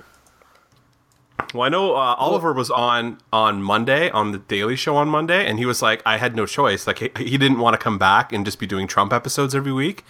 But he was like, what the fuck else? That's all anybody's talking about. So like, I'm trying to find a way to like use that as a frame and then divert it out somewhere else. But it's so still true. He's having a hard time. I guess they're all having a hard time doing anything but talking about that. And I don't know. Well, at this point, like I don't agree with those what those people are saying in terms of Stewart, but like I do in some ways feel like eventually it's just an echo chamber. Like I don't know if anybody's actually listening to what any of these guys are really saying. Like they're inside their sphere, and then like if that influence goes anywhere at that point, that's a totally like not Yeah. It's a more academic Whether they're conversation actually- for a different podcast, probably. Like, Yeah. No, I agree. I mean, whether it's actually like, whether they're actually reaching anybody that yeah, it needs to have their mind changed. probably not on the right. They might be reaching some of the sort of moderates or whatever, but even that is hard to tell. Yeah, but even then, like, if somebody, like, because of their pedigree, people know where they're coming from, right? Like, they know these guys are, like, the disciples of Jon Stewart, who is, like, for better or for worse, notoriously a progressive, like, kind of Liberal spokesman, right? Like, whatever. Yeah. You know what I mean? So, I don't know. we could talk about it all night, but it's not exactly what we're here to talk about, so. Even we're having yeah. trouble getting away from Trump. Yeah. Oh, yeah, absolutely. Yeah, that's true. It's fucking shitty times. Yeah, let's not talk about that, or I'll just get really depressed and drink myself to death. Much like Colbert seems to have been doing. That's the funny thing with me is like I'm still a few months behind, but like so in my world, Colbert is still like a month or less away from the election, and he's like, I've been drinking myself blind every night to forget this shit. I still would love to have seen what his character, like how he would have been able to play his character at this point. Oh my Yeah. god. Like the alternate universe where him and Stewart's contract negotiations didn't fall apart, like right before when they left, and they kept going. Yeah. I'd been like, well, I think with Stewart, like regardless of the contract negotiations, he was just kind of like burnt out and was done. yeah, I think Colbert could have continued. Yeah, I mean, he did it for fucking 16 years. Like, I think he's earned his fucking rest at this point. Colbert probably could have kept doing the Colbert Report for a while longer, but he got poached. Did you see Colbert? Like when they were talking about it this week, he turned to Stewart and was like, "Do you miss it?" And he was like, "Yeah." And I was like, "Oh shit, Here we go." Like, somebody's gonna tunnel from his farm. Somebody's gonna reach out. He's gonna be on TV again within the year. I guarantee it. Like, I don't know if it's gonna be those HBO things he was talking about, or if he's gonna be behind a desk somewhere. But I bet you he gets a weekly show at the very least. Like, I bet you he gets something that leads in on HBO or something like that. It's been rumored for a while, and like he clearly wants to. I mean, he's still a producer on the Late Show. But I don't. He's a producer on both. I think he's on the Late Show and the Daily Show. Like he's still in. I don't know if he's not in the building, but I think his name's still in the credits of both shows. So, yeah. Well, the fact is that like when you're someone as passionate as he is, I feel like you don't so much need to stop doing what you're doing, but you do need mental breaks. Yeah. Yeah. Like, and 4 nights a week does not allow for mental breaks. Well, like I know we've talked about it a couple times, but like when you read the book, like the Daily Show book that they put out, it's pretty clear like he really took that whole operation on his shoulders, and like whenever there was any criticism of that show, regardless of where it came from, he would always say like it lands squarely on me, like squarely on him. Yeah. Like I'm the guy, like especially at that point, he was technically the head writer, like producer and the talent on the screen saying all this stuff, right? So if anything was going to come back, it was always him on the line. That's why he was so dedicated to like doing it right. But that's why, in my opinion, like I wouldn't be surprised if he came back. But I think what he's like to people to say like he left and blah blah blah. It's like, listen, fuck those guys. He did it for 16 years. He got us through the Bush administration. Let's be honest here. Yeah, he is allowed exactly. to take a break. Yeah, everybody needs everybody retires. It doesn't mean that just because you retire, you become invalid. Although, to be fair, there is part of me that longs for those halcyon days of the Bush administration. Like, at least those guys were just straight evil and not, like, chaotic evil, like what we have now, I think. Yeah, but I mean, that's just it. America. I know. Don't remind me. Yeah, so enough of that depressing tangent that I admittedly started us on. Yeah. So let's go to maybe back to our geek bucket list, maybe locations or places that you would like to visit for any particular reason. Do you guys have any of those? Yes. Such as? Oh man, okay. The places that I definitely want to go. I need to go to the Lord of the Rings Hobbiton tour in New Zealand. Oh fuck. Yeah, that was my number one too. Yep. and the Castle and Studios where the Harry Potter films were filmed. Okay. That's where So I need to go. they have like a museum there now, right? Yep. And the other thing that I'd really like to go to is the BioWare Studios in Montreal. Do they actually allow people in there and like do they do tours and stuff? But I will do a You just voice wanna show acting up? gig there one day. That's on my bucket list as well, to do like to voice at least one video game character Nice. one time somewhere. Yeah. Somehow, someday. Yeah, for me, definitely New Zealand and the Hobbiton set. So for those of our listeners that don't know, originally when they recorded or when they filmed Lord of the Rings, they had a Hobbiton set and everything, but they tore it down. But then when they went back into The Hobbit, they actually built everything to last. So now there's an actual like sort of functional sort of mini Hobbiton theme park. I don't think you can stay there, but they do have a Green Dragon Inn where you can actually go in and like have a meal and have a drink that's like built to scale and everything. So yes, that is absolutely somewhere where Alicia and I would very much like to go, but not only Hobbiton, but New Zealand in general. There are entire tours where you can go on where they'll take you to various, sort of iconic places from the movies. They're taking the hobbits to Isengard. Yes. But like all kinds of those just beautiful mountain ranges and pastures and places that, maybe were on screen for like 30 seconds, but really help to sort of build that world and give you a feeling that Middle Earth had its own sort of mystical place, but it's actually all just fucking New Zealand, actual New Zealand sort of thing. So yeah, at DragonCon this past year, a couple of our people that we know through the Atlanta Tolkien fans community they've been to New Zealand 2 or 3 times at this point, and basically showed like a slideshow saying like, this is how you can tour Middle Earth in New Zealand. And they showed like all the pictures from their visits there, and we're like side by side, like this is, it in the movie, this is us visiting that same place sort of thing. And it's so fucking awesome. Oh, that's so cool. Yeah. So yeah, no, I'm also with you. Like, just to experience New Zealand in general would be outstanding. But I definitely want to go into a hobbit hole. Yeah. I am going to be camping in a hobbit hole in October. There is a farm. There's a farm outside of Nashville that has built this like sort of mini campground that you can rent for $150 a night or something like that, and it sleeps like 8 people. And there are 3 little hobbit holes that they've built under the ground. These little huts kind of thing. What's it called? I'll look up what it's called. But yeah, so the Atlanta Tolkien fans community has basically planned this camping trip to go there in the fall, and we've already put down our deposit for it. It is called Forest Gully Farms in Santa Fe, Tennessee. So they've got these 3 basically hobbit holes that sit side by side each other that you can go and hang out in and just fucking like live in for a few days.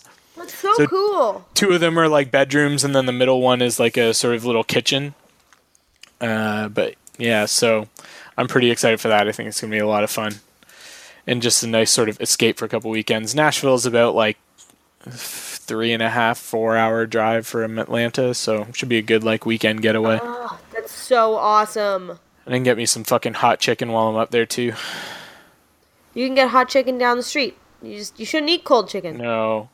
Oh, you guys. So, all right, this is gonna be the foodie nerd in me.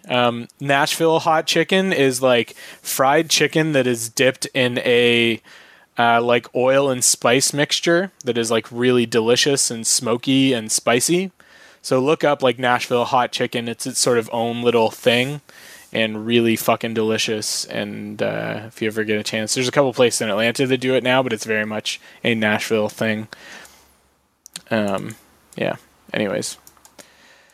Sounds awesome. I drank a lot. Are you a little drunk? Little bit, maybe. A little bit. That's very exciting. I drank, for the bucket list episode, I apparently drank a bucket of cocktail. Nah. Mark, we haven't heard much from you. Is there anywhere that you would very much like to visit I'm not big on the traveling, but like I have a couple things that I'd like to kind of do. Like number one, I'd love to be at a hometown Pearl Jam show. Like I'd love to go to Seattle and see like a end of tour or beginning of tour show.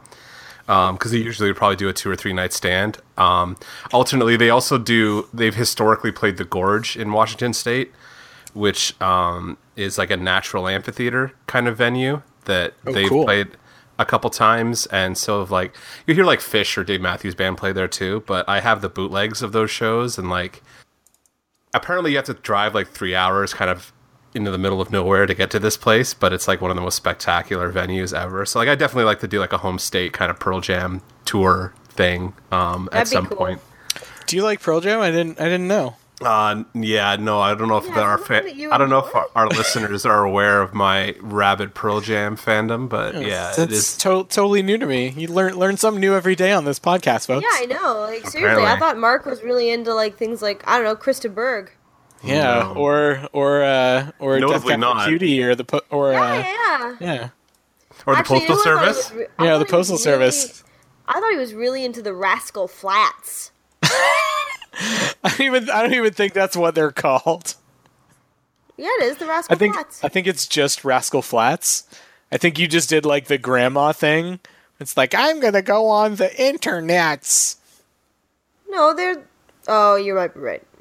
You admitted though that you're right. You know more than I do about a country band. I live in Georgia. Sadly, some of these things seep into your pop culture knowledge over time. Over 8 years of living in Georgia. What hurts the most was being so close. Okay, I don't actually know any of the songs though, so you definitely quote unquote win on that one, Christy.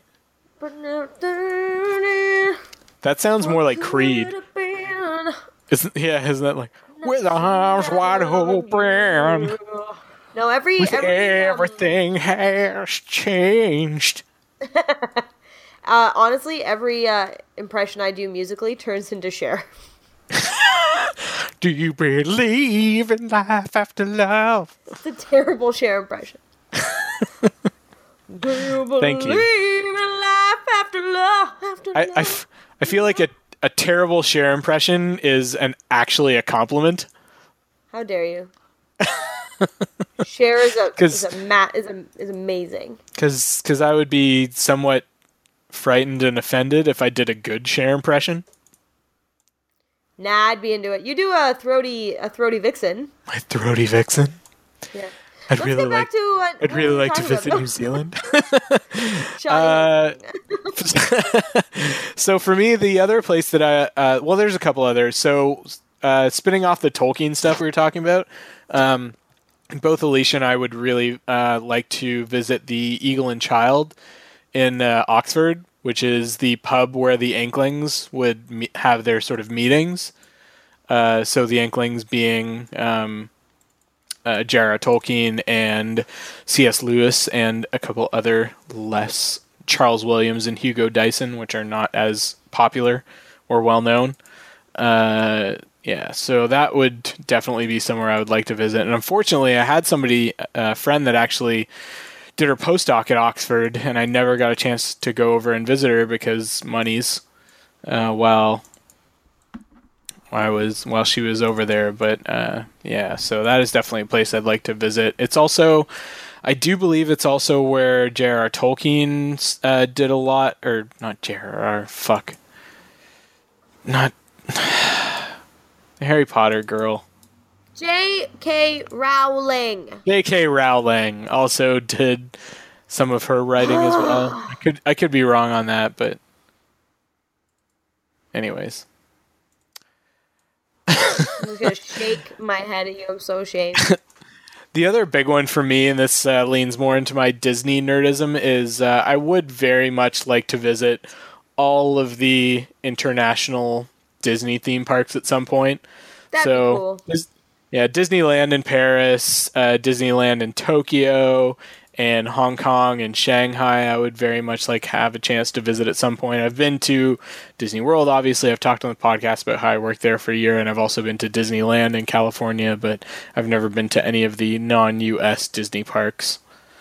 I've never been to Disneyland. I've only been to Disney World. Let's go. Let's set a date right now, Christy. You and me. I would. Go to Making California. jokes, but I would. Yeah, I'll do it. I'll do it. But I don't think You have a husband. He owns a business. He's got to be rolling in the money. Yeah. Use games really making you roll. It's a ludicrous business. Lucrative, you mean? A loot crate business. No. I live in Atlanta. Ludicrous. Okay, that. I don't know what's happening right now. So Ludacris actually. Ludacris actually owns a couple restaurants in Atlanta, and one of them was near where we used to live. Except the fucking thing couldn't stay open for more than a year. Every year it would like change names and be a different concept, but it was still fucking like Ludacris still owned it, but it was a different fucking concept every year. Anyways, that's funny. All right, let's move back to. I have one more. All right, place I want to visit. SDCC. I'd love to do San Diego Comic-Con one year. Oh, that'd be cool. I've thought about that a lot, but it just seems like more fucking trouble than it's worth at this point to me. It does, but I would just love to say that I've done it. You know what I mean? Like, just go once, call it even if you go and you like don't go to any you don't fucking sleep out for any panels or anything. You just sort of experience it. Yeah, I could see that. Like just doing a day maybe, and like just wandering around and seeing what's going on and that kind of stuff. Maybe wandering that floor, because I'm imagining like that floor would be fucking bonkers, like in terms of vendors and stuff like that. So I mean, obviously massively and cosplay and shit like that too. Yeah, for sure. So like I think it would be really interesting to do that, like at least once. So. True. Yeah, that's actually one on my list too, is to actually just go to any Comic-Con. I've never been to any. I've been to a couple of like the Hamilton conventions, and I went to Anime North once to help Mark. But do you want to come to Dragon Con this year? What's that about? Dragon Con is the largest science fiction and comic and fantasy convention in the Southeast, and it's held in Atlanta, and it's like 2 miles from our house, and we have a spare room if yourself and my god, that'd be so Mark fun. would like to visit. That'd be so... Well, will I be invited? Yeah, you're invited. I'm inviting you right now. Nobody has claimed our room yet, so... or we could go to the one that's convenient to us and go to Fan Expo in August, Christy. Like I have done almost every year for the past 10 years, except for the past 2. I've never gone to that either, but I feel like it'd be nice to visit Tim as well. Yeah, Atlanta. Do you really want to go to Trumpland right now? No, I don't. I guess Fan Expo last year, I think, ended up being the same weekend as Dragon Con, because there were some guests that were split between both. Yeah, I think we were talking about that when you guys, because you and Eric did our con episode the same weekend. Yeah, we did our con episode. You guys were talking about, and there were some people that were there for like half of Dragon Con and half of Fan Expo or something like that. Yeah, there must have been like a fucking private jet service going back and forth between Atlanta and Toronto that weekend or something, like some kind of that would have been Airbus. so cool to be on that plane. Yeah, yeah. Yeah. But yeah, I've never actually like sat in a panel with people that I knew or like respected. Just YouTube stars that I just had no interest in, so I didn't go. What conference was this at that there were there's one YouTube in Hamilton stars. that's just starting called Con Bravo. Mark, like Johnny Bravo? Yeah, I think so. But no, Mark plays a really big hand in it because he sets up the game room. Oh, cool. Yeah, so he like brings in all of his arcades, and they're all on free play, and he has like a huge DDR. He has a huge D. What was that? He has a huge D. If you count all the hair, it's pretty huge. It's no Garrus Vakarian, but it's not barbed like Garrus. I have told you about how many penises I think Garrus has. Yeah, was it like 5 or something like that? Yeah. I must have missed that conversation. Too many. I was, you commented on it. It was on an episode. I remember that. That's why I was surprised, like, Tim was so invested. I was like, don't you listen to me when I talk, Tim? I remember because that part of the episode got really heated, so I had to, like, go through it a couple times to kind of even it out so that it was listenable at that point. Because Christy gets... Are you sure really excited when she talks about Garrus's appendages. So I do Are you not. sure it What wasn't are you talking about? I do. Are you sure it wasn't the super drunken Lord of the Rings marathon episode? Because I haven't actually. That's the one episode that I haven't actually listened to yet. I listened to like the proof, but I haven't listened to the actual released version. I'm surprised we haven't listened to it yet. I don't know when It's embarrassing for me. I don't know when it came up, but it definitely it is on an episode of the podcast where we talk about Garrus's dick or dicks, Yeah, I guess. I get really And excited. Christy gets like really fucking excited and into it. Woo! It's really funny. You might even say that it's a trigger warning Oh, God damn it! for my vagina. Your vagina was triggered by Garrus's 8 In a penises. sexy way. No. Fair enough. All right. Well, let's move back to what I tried to start out with, and then Christy quickly derailed us into people she wanted to meet. But is that in things that you would like to own? Mark, do you have any of those things that you don't have that you would really like to have? I've been the last couple of years. I've been like very much like try not to be a collector kind of thing anymore. I have my vinyl, and that's kind of about it that I really buy. I have one household decoration that I want really badly, though. I want a proton pack to hang on a wall. That's all I want. I just want like one of those nice, like really well built models that maybe wear as a Halloween costume, maybe, but really just to like have it up in my like. Well, you guys have been in my basement, like that kind of area in my man cave thing, and then like have the proton pack up on the wall. That's it really at this point. Other than that, it's just like masterpiece level Transformers that I kind of want, but yeah, that's the only thing that I would like to have. I wonder if Garrus's 5 penises would fit in Mark's man cave thing. Man, it's possible. Gross. Christy's thinking about it. Christy's jealous. She's visualizing right now. We can see it. She's doing more visual bits. Yeah. It's just so fun to think about. For me, the biggest one for me would be, as I've kind of talked on the podcast before, I do have sort of a target for my comic collection, which I'm probably 80% of the way towards, which is every DC sort of main continuity book between Crisis on Infinite Earths in 1985 and today. And there's a couple of sort of big series I'm missing, but for the most part, I'm pretty much there. So that is really, for me, the biggest sort of thing on my to own bucket list, I would say. Is and obviously actually having the time to read all of that as well would be really nice, which I'm really trying to do right now, but it's a fucking ever non-ending battle.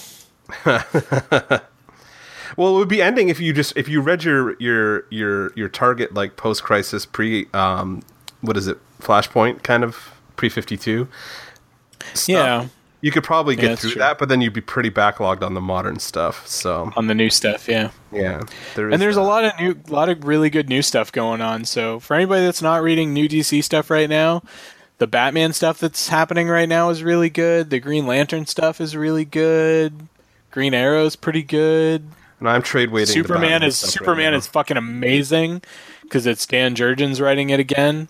Oh, is he back? That's awesome. Yeah, he's writing Action Comics right now, and it's Peter Tomasi, basically the Court of Owls. Well, not necessarily Court of Owls, but Peter Tomasi is writing Superman right now, and he's doing a really good job on that too. So yeah, definitely recommend the Superman stuff right now. It's back to like the pre-90s level of goods, or early 90s level of good. Nice. Yeah. Sounds cool. I'll have to.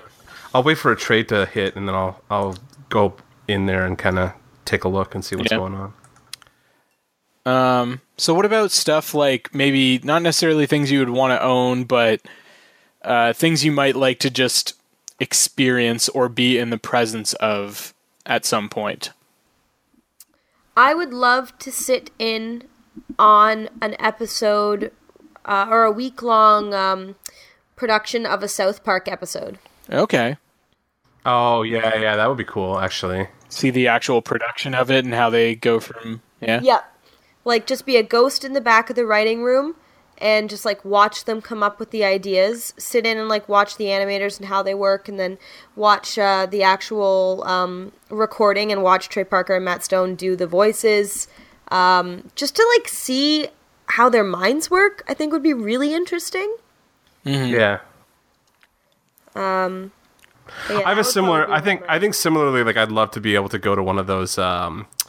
Like Marvel does their annual retreats where they get all the writers together and do like the plots for the year and that kind of stuff. I think I would love to be able to like be a fly on the wall for something like that, just to kind of like see what the process is, if there is a process anymore, when they get their senior writing staff in the room and like start kind of laying out where each like of the big book lines is going for the following year. So yeah, I think that'd be kind of cool.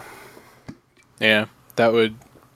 I would more be on the DC side of that things. I'm not even sure if obviously. they do anything like that anymore, but yeah, that would be really cool, is to be a fly on the wall in that sort of situation, because I know that there are those sort of symposia or whatever where they sit down and they'll plan out like the next year of, you know, the main books or like just the Bat Family books or that kind of thing. Yeah, I think that would be, just in terms of like, yeah, just being able to like be there during the creative process for the early stuff would be really fucking cool. Yeah, I've heard really cool things about that. Again, going back to those like early 90s Superman books where they had all 4 or 5 of the series that were leading into each other, which is really unprecedented. Nobody does that anymore. It basically ended up being like a weekly story with sort of every book had their own storylines, but there were things that were going from one book into the next. And those editorial meetings I think would have been really fucking cool to sit in on. Yeah, agreed. Yeah. For me, in terms of things I would just like to experience and be in the presence of, but don't necessarily want the responsibility of owning, I really want to just be within like touching distance of Action Comics #1 at some point. Like, I don't want the responsibility of fucking owning that book ever, unless I'm just massively fucking wealthy, but even then I'm not sure if I would. But just being able to see it and maybe touch it or something like that, you know, with gloves or whatever, seeing the comic that sort of ushered in the entire age of superhero comics would be amazing for me. I mean, Detective Comics #27 would be a pretty fucking nice consolation, but Action Comics #1 would really be the one that I would be trying very hard not to sploosh all over and ruin its CGC rating. That would be your alternate would be my #1. Like if I had to like pick like any comic to have, it would be the first print. Yeah, first prints of Batman would be more pressing to me than Superman. Although the Superman one, just in terms of financial dollars, I wouldn't mind just happening onto one of those in the street somewhere, kind of thing. Yeah, it'd be kind of nice to just have whatever it goes for on the market now. Like what is it, $1 million plus, $1.5 million or something like that? For a high graded copy, yes. I mean, poor graded copy, you're still looking at a few hundred thou. Yeah. Could use a few hundred thou right now. Wouldn't be too bad. Well, not too shabby. Yeah, absolutely. How about anything that you're? This maybe goes back to our shame piles a little bit. Is there anything in particular that you are really wanting to get through in terms of like a game or a comic series or movies or TV shows or something like that? Yep. Personally, and I am ashamed to admit this, I think I've said it before, but I'm not sure. You never finished a Mario game. I've never finished, besides Skyward Sword, I've never finished a Zelda. What? You're off the Okay, now you're definitely off the podcast. And it's not for lack of trying. You should finish Twilight Princess just for the story. See, that's the thing. On my bucket list is to finish every Zelda game. That's me too. Yeah. But I am ashamed because I got into the Zeldas pretty late in the game. I'd always had like a childhood attachment to Ocarina, but I'd never been able to beat the Water Temple. Really? Oh, that fucking Water Temple. Oh my god. It's the worst one. And that's the one where you have to keep like changing the level of the water, right? And the boots. Yeah. And then, So for years, that actually turned me off of all Zelda games for a really long time. because There were I some found pretty it- rough puzzles in that there were temple, I'll some be fair. rough puzzles. So it's only when I picked up Skyward Sword that I went, I'm an idiot. These games are amazing. And I'd started playing Majora's Mask with a friend, but then we were about 3/4 of the way through the game, and we stopped. We just stopped hanging out for reasons I won't go into on the podcast. But, Majora's Mask is one game that, like, I think a lot of people have started and never finished. yeah, it's fucking hard and time-consuming. I fucking beat it on N64 without cheating. Like, I can proudly That's say impressive. that I beat that game without cheating back in the day. It was a long, frustrating, game faxy kind of fucking process in spots, though, because it's definitely, like, you have to get, like, the process down over that 3-day period very, like, specifically and stuff like that. It can be a very frustrating sit. I don't think I would ever want to play it again. But I like being able to say that, yeah, I did beat Majora's Mask. Without a walkthrough. Yeah, without a walk. Sorry, I shouldn't say without using a walkthrough for every step. Anyway, like I think I had to go in every once in a while and kind of be like, "Where's this fucking heart piece?" I don't know, like that kind of stuff. That's the thing. Like the thing about the Zelda games is that with a lot of love and dedication, you know, you slug through the ones that you don't enjoy as much, but every single one has a great story. So like you still want to finish it, but there are like everybody has like 3 or 4 gems that are just their absolute favorites. And even though like the only Zelda game, I shouldn't say the only Zelda game because like I don't usually play handheld stuff very frequently, so there's a bunch of handheld ones that I have not even looked at. But like the main console ones, the only one I've never beat is Skyward Sword. that one's pretty good. It's fun. I know, I just couldn't get past the controls, man. I had the fiddly motion control shit. Yeah, I couldn't hack it. Like, it drove me crazy. And like I'm a diehard Zelda. Like, the fact that I'm not playing Breath of the Wild right now and that it's probably still fucking downloading on my Wii because the connection is dog shit is driving me nuts because I'd love to just dive into that right now. But I will probably have started playing it by next week. Although it's looking like it's a nice like 80-hour game. Like, it's going to be a fucking dive. So, But that's like I'm looks pretty into expensive. that now. yeah. I'm into that now, but when I started really like getting into Zelda, it took me a while because I'd only been like playing I'd been playing like more heavy story based games, whereas like Zelda, yeah, it's puzzles. It requires some actual thought, and it's not a straightforward storyline. And for a long time I really was against those not against those games, but like had trouble getting into them because I didn't like the story time. and stuff? Yeah, I didn't like the time that it took me to sit down and like have to actively think. Because for a long time I used video games just to escape into like, you know, a mindless world where everyone else thought about things for me. All I had to do was press some buttons to pretty much be interacting with a movie. No, I love that problem-solving aspect of a Zelda. Like a Zelda or a Metroid, I now. love that problem-solving aspect of those games. I think what awakened it for me, and then sorry, Mark, I cut you off, was I actually played a game called The Legend of Atlantis, or no, Tales of Atlantis, and it was just an incredible game by Cryon. Yeah, Cryon. Yeah, an absolutely friggin' phenomenal game, but it's all like time-based, like smart puzzles. And when I started playing that and realizing I really enjoyed it, I was like, oh, I might like Zelda. And I went back and like started playing Ocarina, and then got fucking stuck at the water temple for a 4th time. I've never passed it. But one day I will, damn it, and I will beat those Just games. look up a walkthrough. Yeah, It's just go on the not that- walkthrough. I It's will fine. now.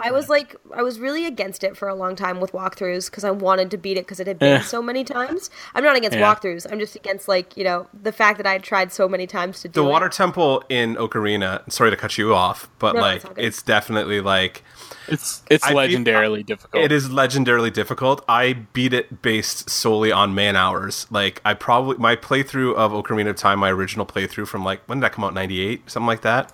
Yeah. I probably 97, 98, I almost probably burned a fucking hole in my Nintendo 64. But I think what was probably like a 60-hour playthrough of that game the first time is like there's no walkthroughs and stuff. Like the internet didn't really exist yet, so you have to poke through There's every game corner to find guides. Well, yeah, If you wanted to pay extra for them. yeah, but I wasn't that guy, so I was like, just slog through it. But Or you could have called the 900 number. Yeah, there's that too. But I think I pretty much the water temple was something that I like brute forced. Like I probably took notes while I was going through it, and like just by sheer force of will, just like kept slogging at it, and it probably half my playthrough was stuck in that temple. Yep. Yeah. And then it's fucking rough. I agree. played through it once since, and that's not even an active memory, but I know I've played through it once since, and I just used a walkthrough the next time. I was like, oh, GameFAQs exists now, so like, hallelujah, I'm just gonna go do that. Yeah, it's honestly like once you get past it and it's and you're into it again, it's worth it. But like, it's really, really, really, really hard to want to keep, punishing yourself with that fucking temple. Yeah, this is like back in the day when I didn't have I wasn't going to go buy a game whenever I wanted to, so I would just be like, I'd stick with that one game till I beat it. Yep. Yeah. So, yeah. My first playthrough of Ocarina of Time, so it was, I wasn't really into Zelda until I started dating Alicia, and that was like 2004-ish, and I started going down, and I would like hang out with her and her family in South Georgia, and there was fuck all to do where she grew up. And so she was like, you should play this fucking game. It's my favorite game of all time.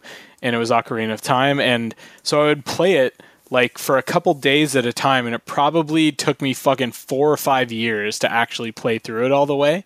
Wow. Because I was only playing it when I was going down to visit her. Mm-hmm. Yeah. And at that point, like, I was like, okay, now I feel like I need to play more of these. I really enjoyed this one. It was really well done.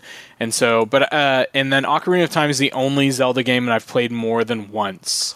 Because I also played it on 3DS when they released the 3D version. I think, as well. I didn't get really into, like, the Zelda series until the Super Nintendo. So, like, Link to the Past was my first one that I played through, like, as it came out. I went back later and played through the first two. The second one, holy fuck, that game is hard. Like Nintendo hard. It's so hard. Is that Adventures of Link? Adventures of Link, yeah. Zelda 2 is a rough game to sit through. And like, especially going back now and playing through it, like it plays, I'll say archaically, it doesn't play great anymore. So it is kind of rough to get through. But I have beat both the NES games. I beat the SNES one. I beat the first Game Boy one, like Link's Awakening, for sure.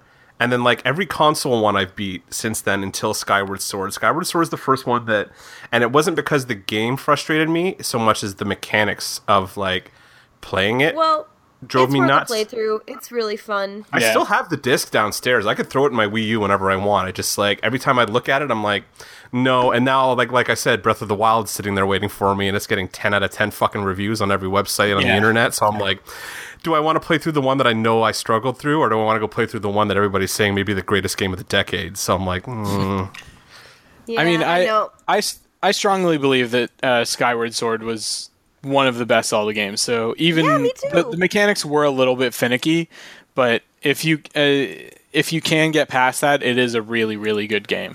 maybe when I'm done, maybe I'll use it as my come down from Breath of the Wild. I'll play through it. Yeah. It's really fine too because like once you get used to the mechanics, they do become like they're a frustration all the time, but like not to the point that you like are at right now. You just kind of go, okay, I got to do this to get to the next part. Yeah. Like it's a really great game. Yeah, I agree.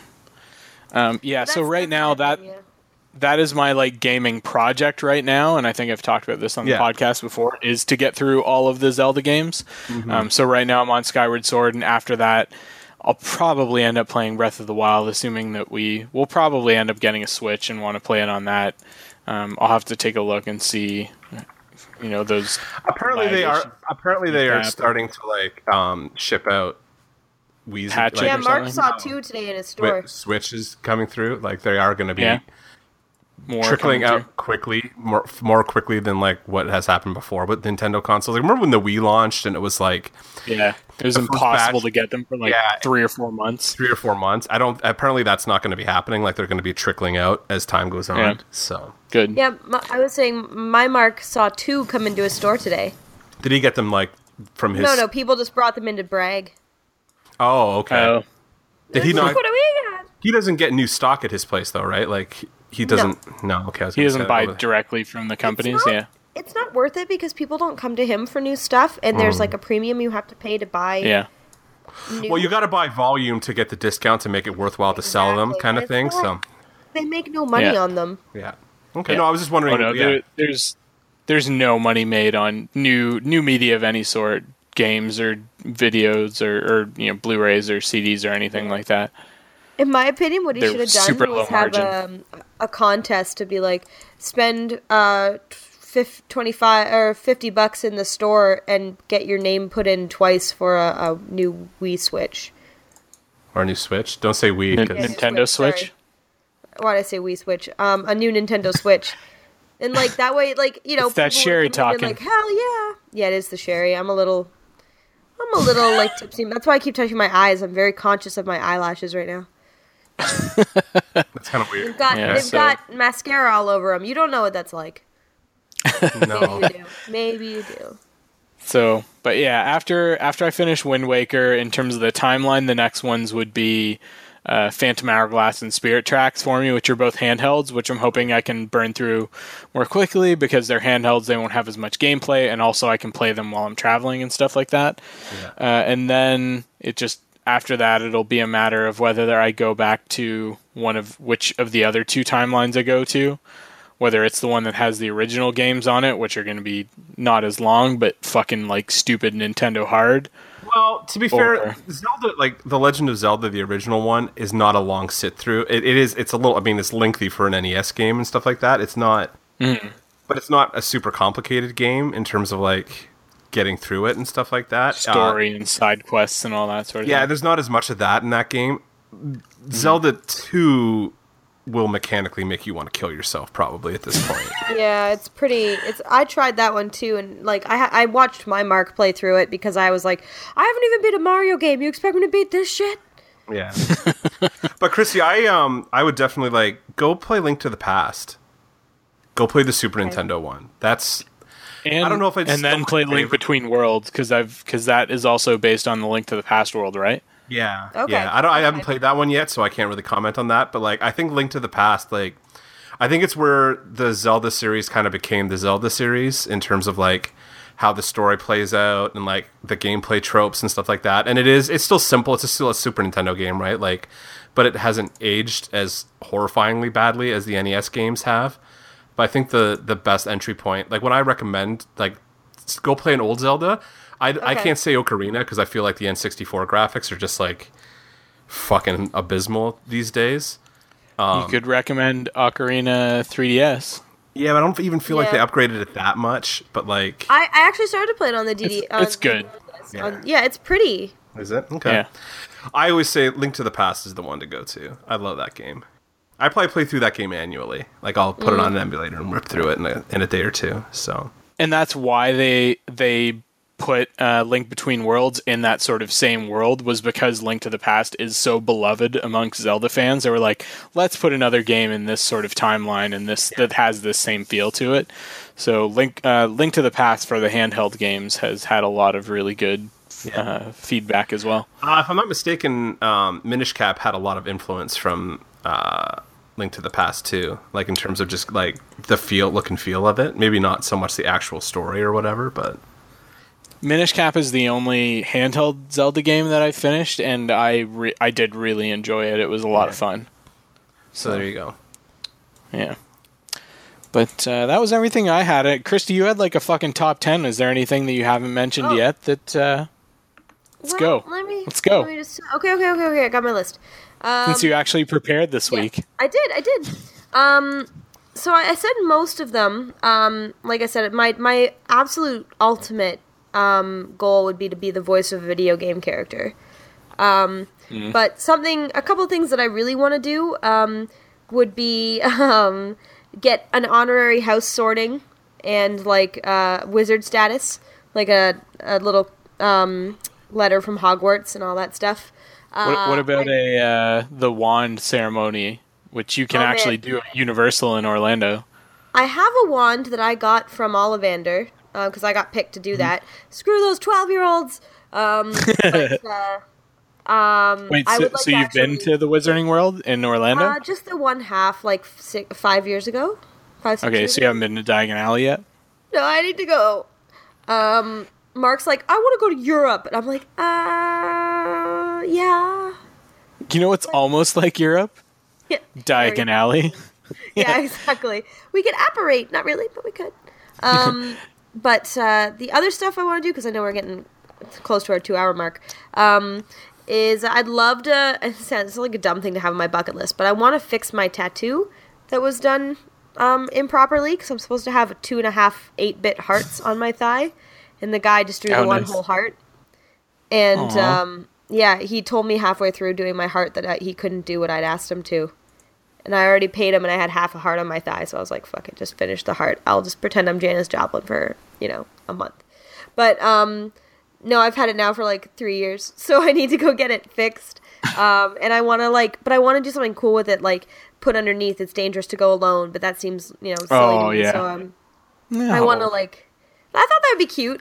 I actually saw a yeah. guy who had he had on his chest had the 20 hearts, and it was down to the last quarter. Oh. Yeah, so I thought that was pretty cool. I don't know. It's like, are you filling them up? Yeah. He's like, no, I just always down to the last quarter. So Yeah, that's smart. But yeah, that's only 2.5. Yeah. Have you guys seen the ThinkGeek for a while had T-shirts that had digital readouts of the I think it was 5 hearts on them. So Yeah. Alicia and I both have those, and when you get close to each other, they fill it starts at 1.5. When you get close to each other, they fill up to the 5 hearts. That's stupid cute. It is stupid cute. that is really stupid cute, I guess. I was gonna say stupid, but okay.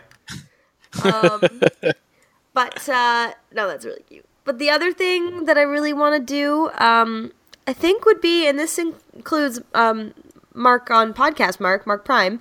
I want to write our cartoon, and I really want to write a book and an original play again, but have them be about what it's like. One of them I'd really like to be about what it's like to be a geek girl. And And be called a fake gamer and all that shit. yeah, exactly. Because I grew up being told I wasn't a gamer. Because you So, have a vagine, Yeah, exactly. So which is loose like wizard sleeve. ew. I hope not. I don't think so. We'll have to get other Mark back on the podcast for that. Sorry, I thought What are you someone was in my doing? house. It's the underwear fairy. It's okay. It's just checking out your drawers. Christy dies on the podcast. It'll be the best rated episode ever.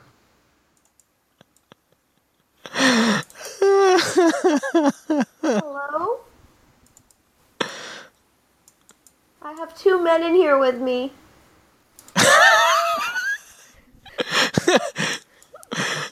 You're deep dicking me so hard.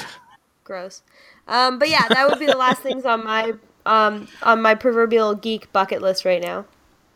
Fair enough. Mark, anything you haven't mentioned yet? I would love to be able to not be my only published work be pornographic.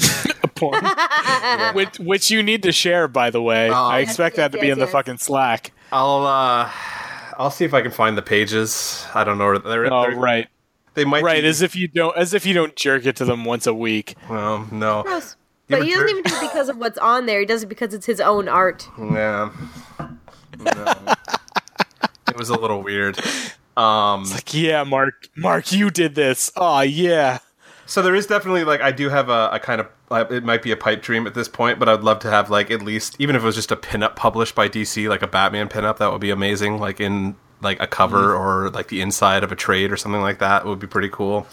Also, I'd love to actually finish a comic that was again not that, and have it up on my shelf and just say I did finish one and get it published and printed and whatever, and it's sitting on my shelf. That would be nice. So that's about it.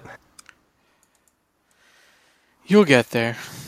Yeah, it's possible. I think you will. Me too. If I don't end up homeless in the interim, then yeah, we should be okay. Oh, you still have 5 months until you're even remotely. Two, Like- actually. Oh. Yeah, you're fine. You got lots of offers out there. Yeah. Yeah, I'll find something. Anyway, let's finish the episode. All right. Well, with that, thank you everybody for joining us once again. If you would like to follow us on Facebook and you are not somebody that lives in Middle Asia somewhere, you can find us at facebook.com/dancerobotdancepodcast. You can email us at dancerobotdancepodcast@gmail.com. You can tweet at us at at DRD_podcast. And you can find our podcast on all of the major pod aggregators such as Shout Engine or Stitcher or iTunes, and I think that is pretty much everything. Have I missed anything, bitches? No. I don't think so. All right. Well, with that, thank you once again for joining us and hearing about all the nerdy things that we dream of doing in our lives. With that, this has been Christy. Bye! And Mark Prime. Good night, guys. And Tim saying good night and good luck. Peace out, everybody. Bye!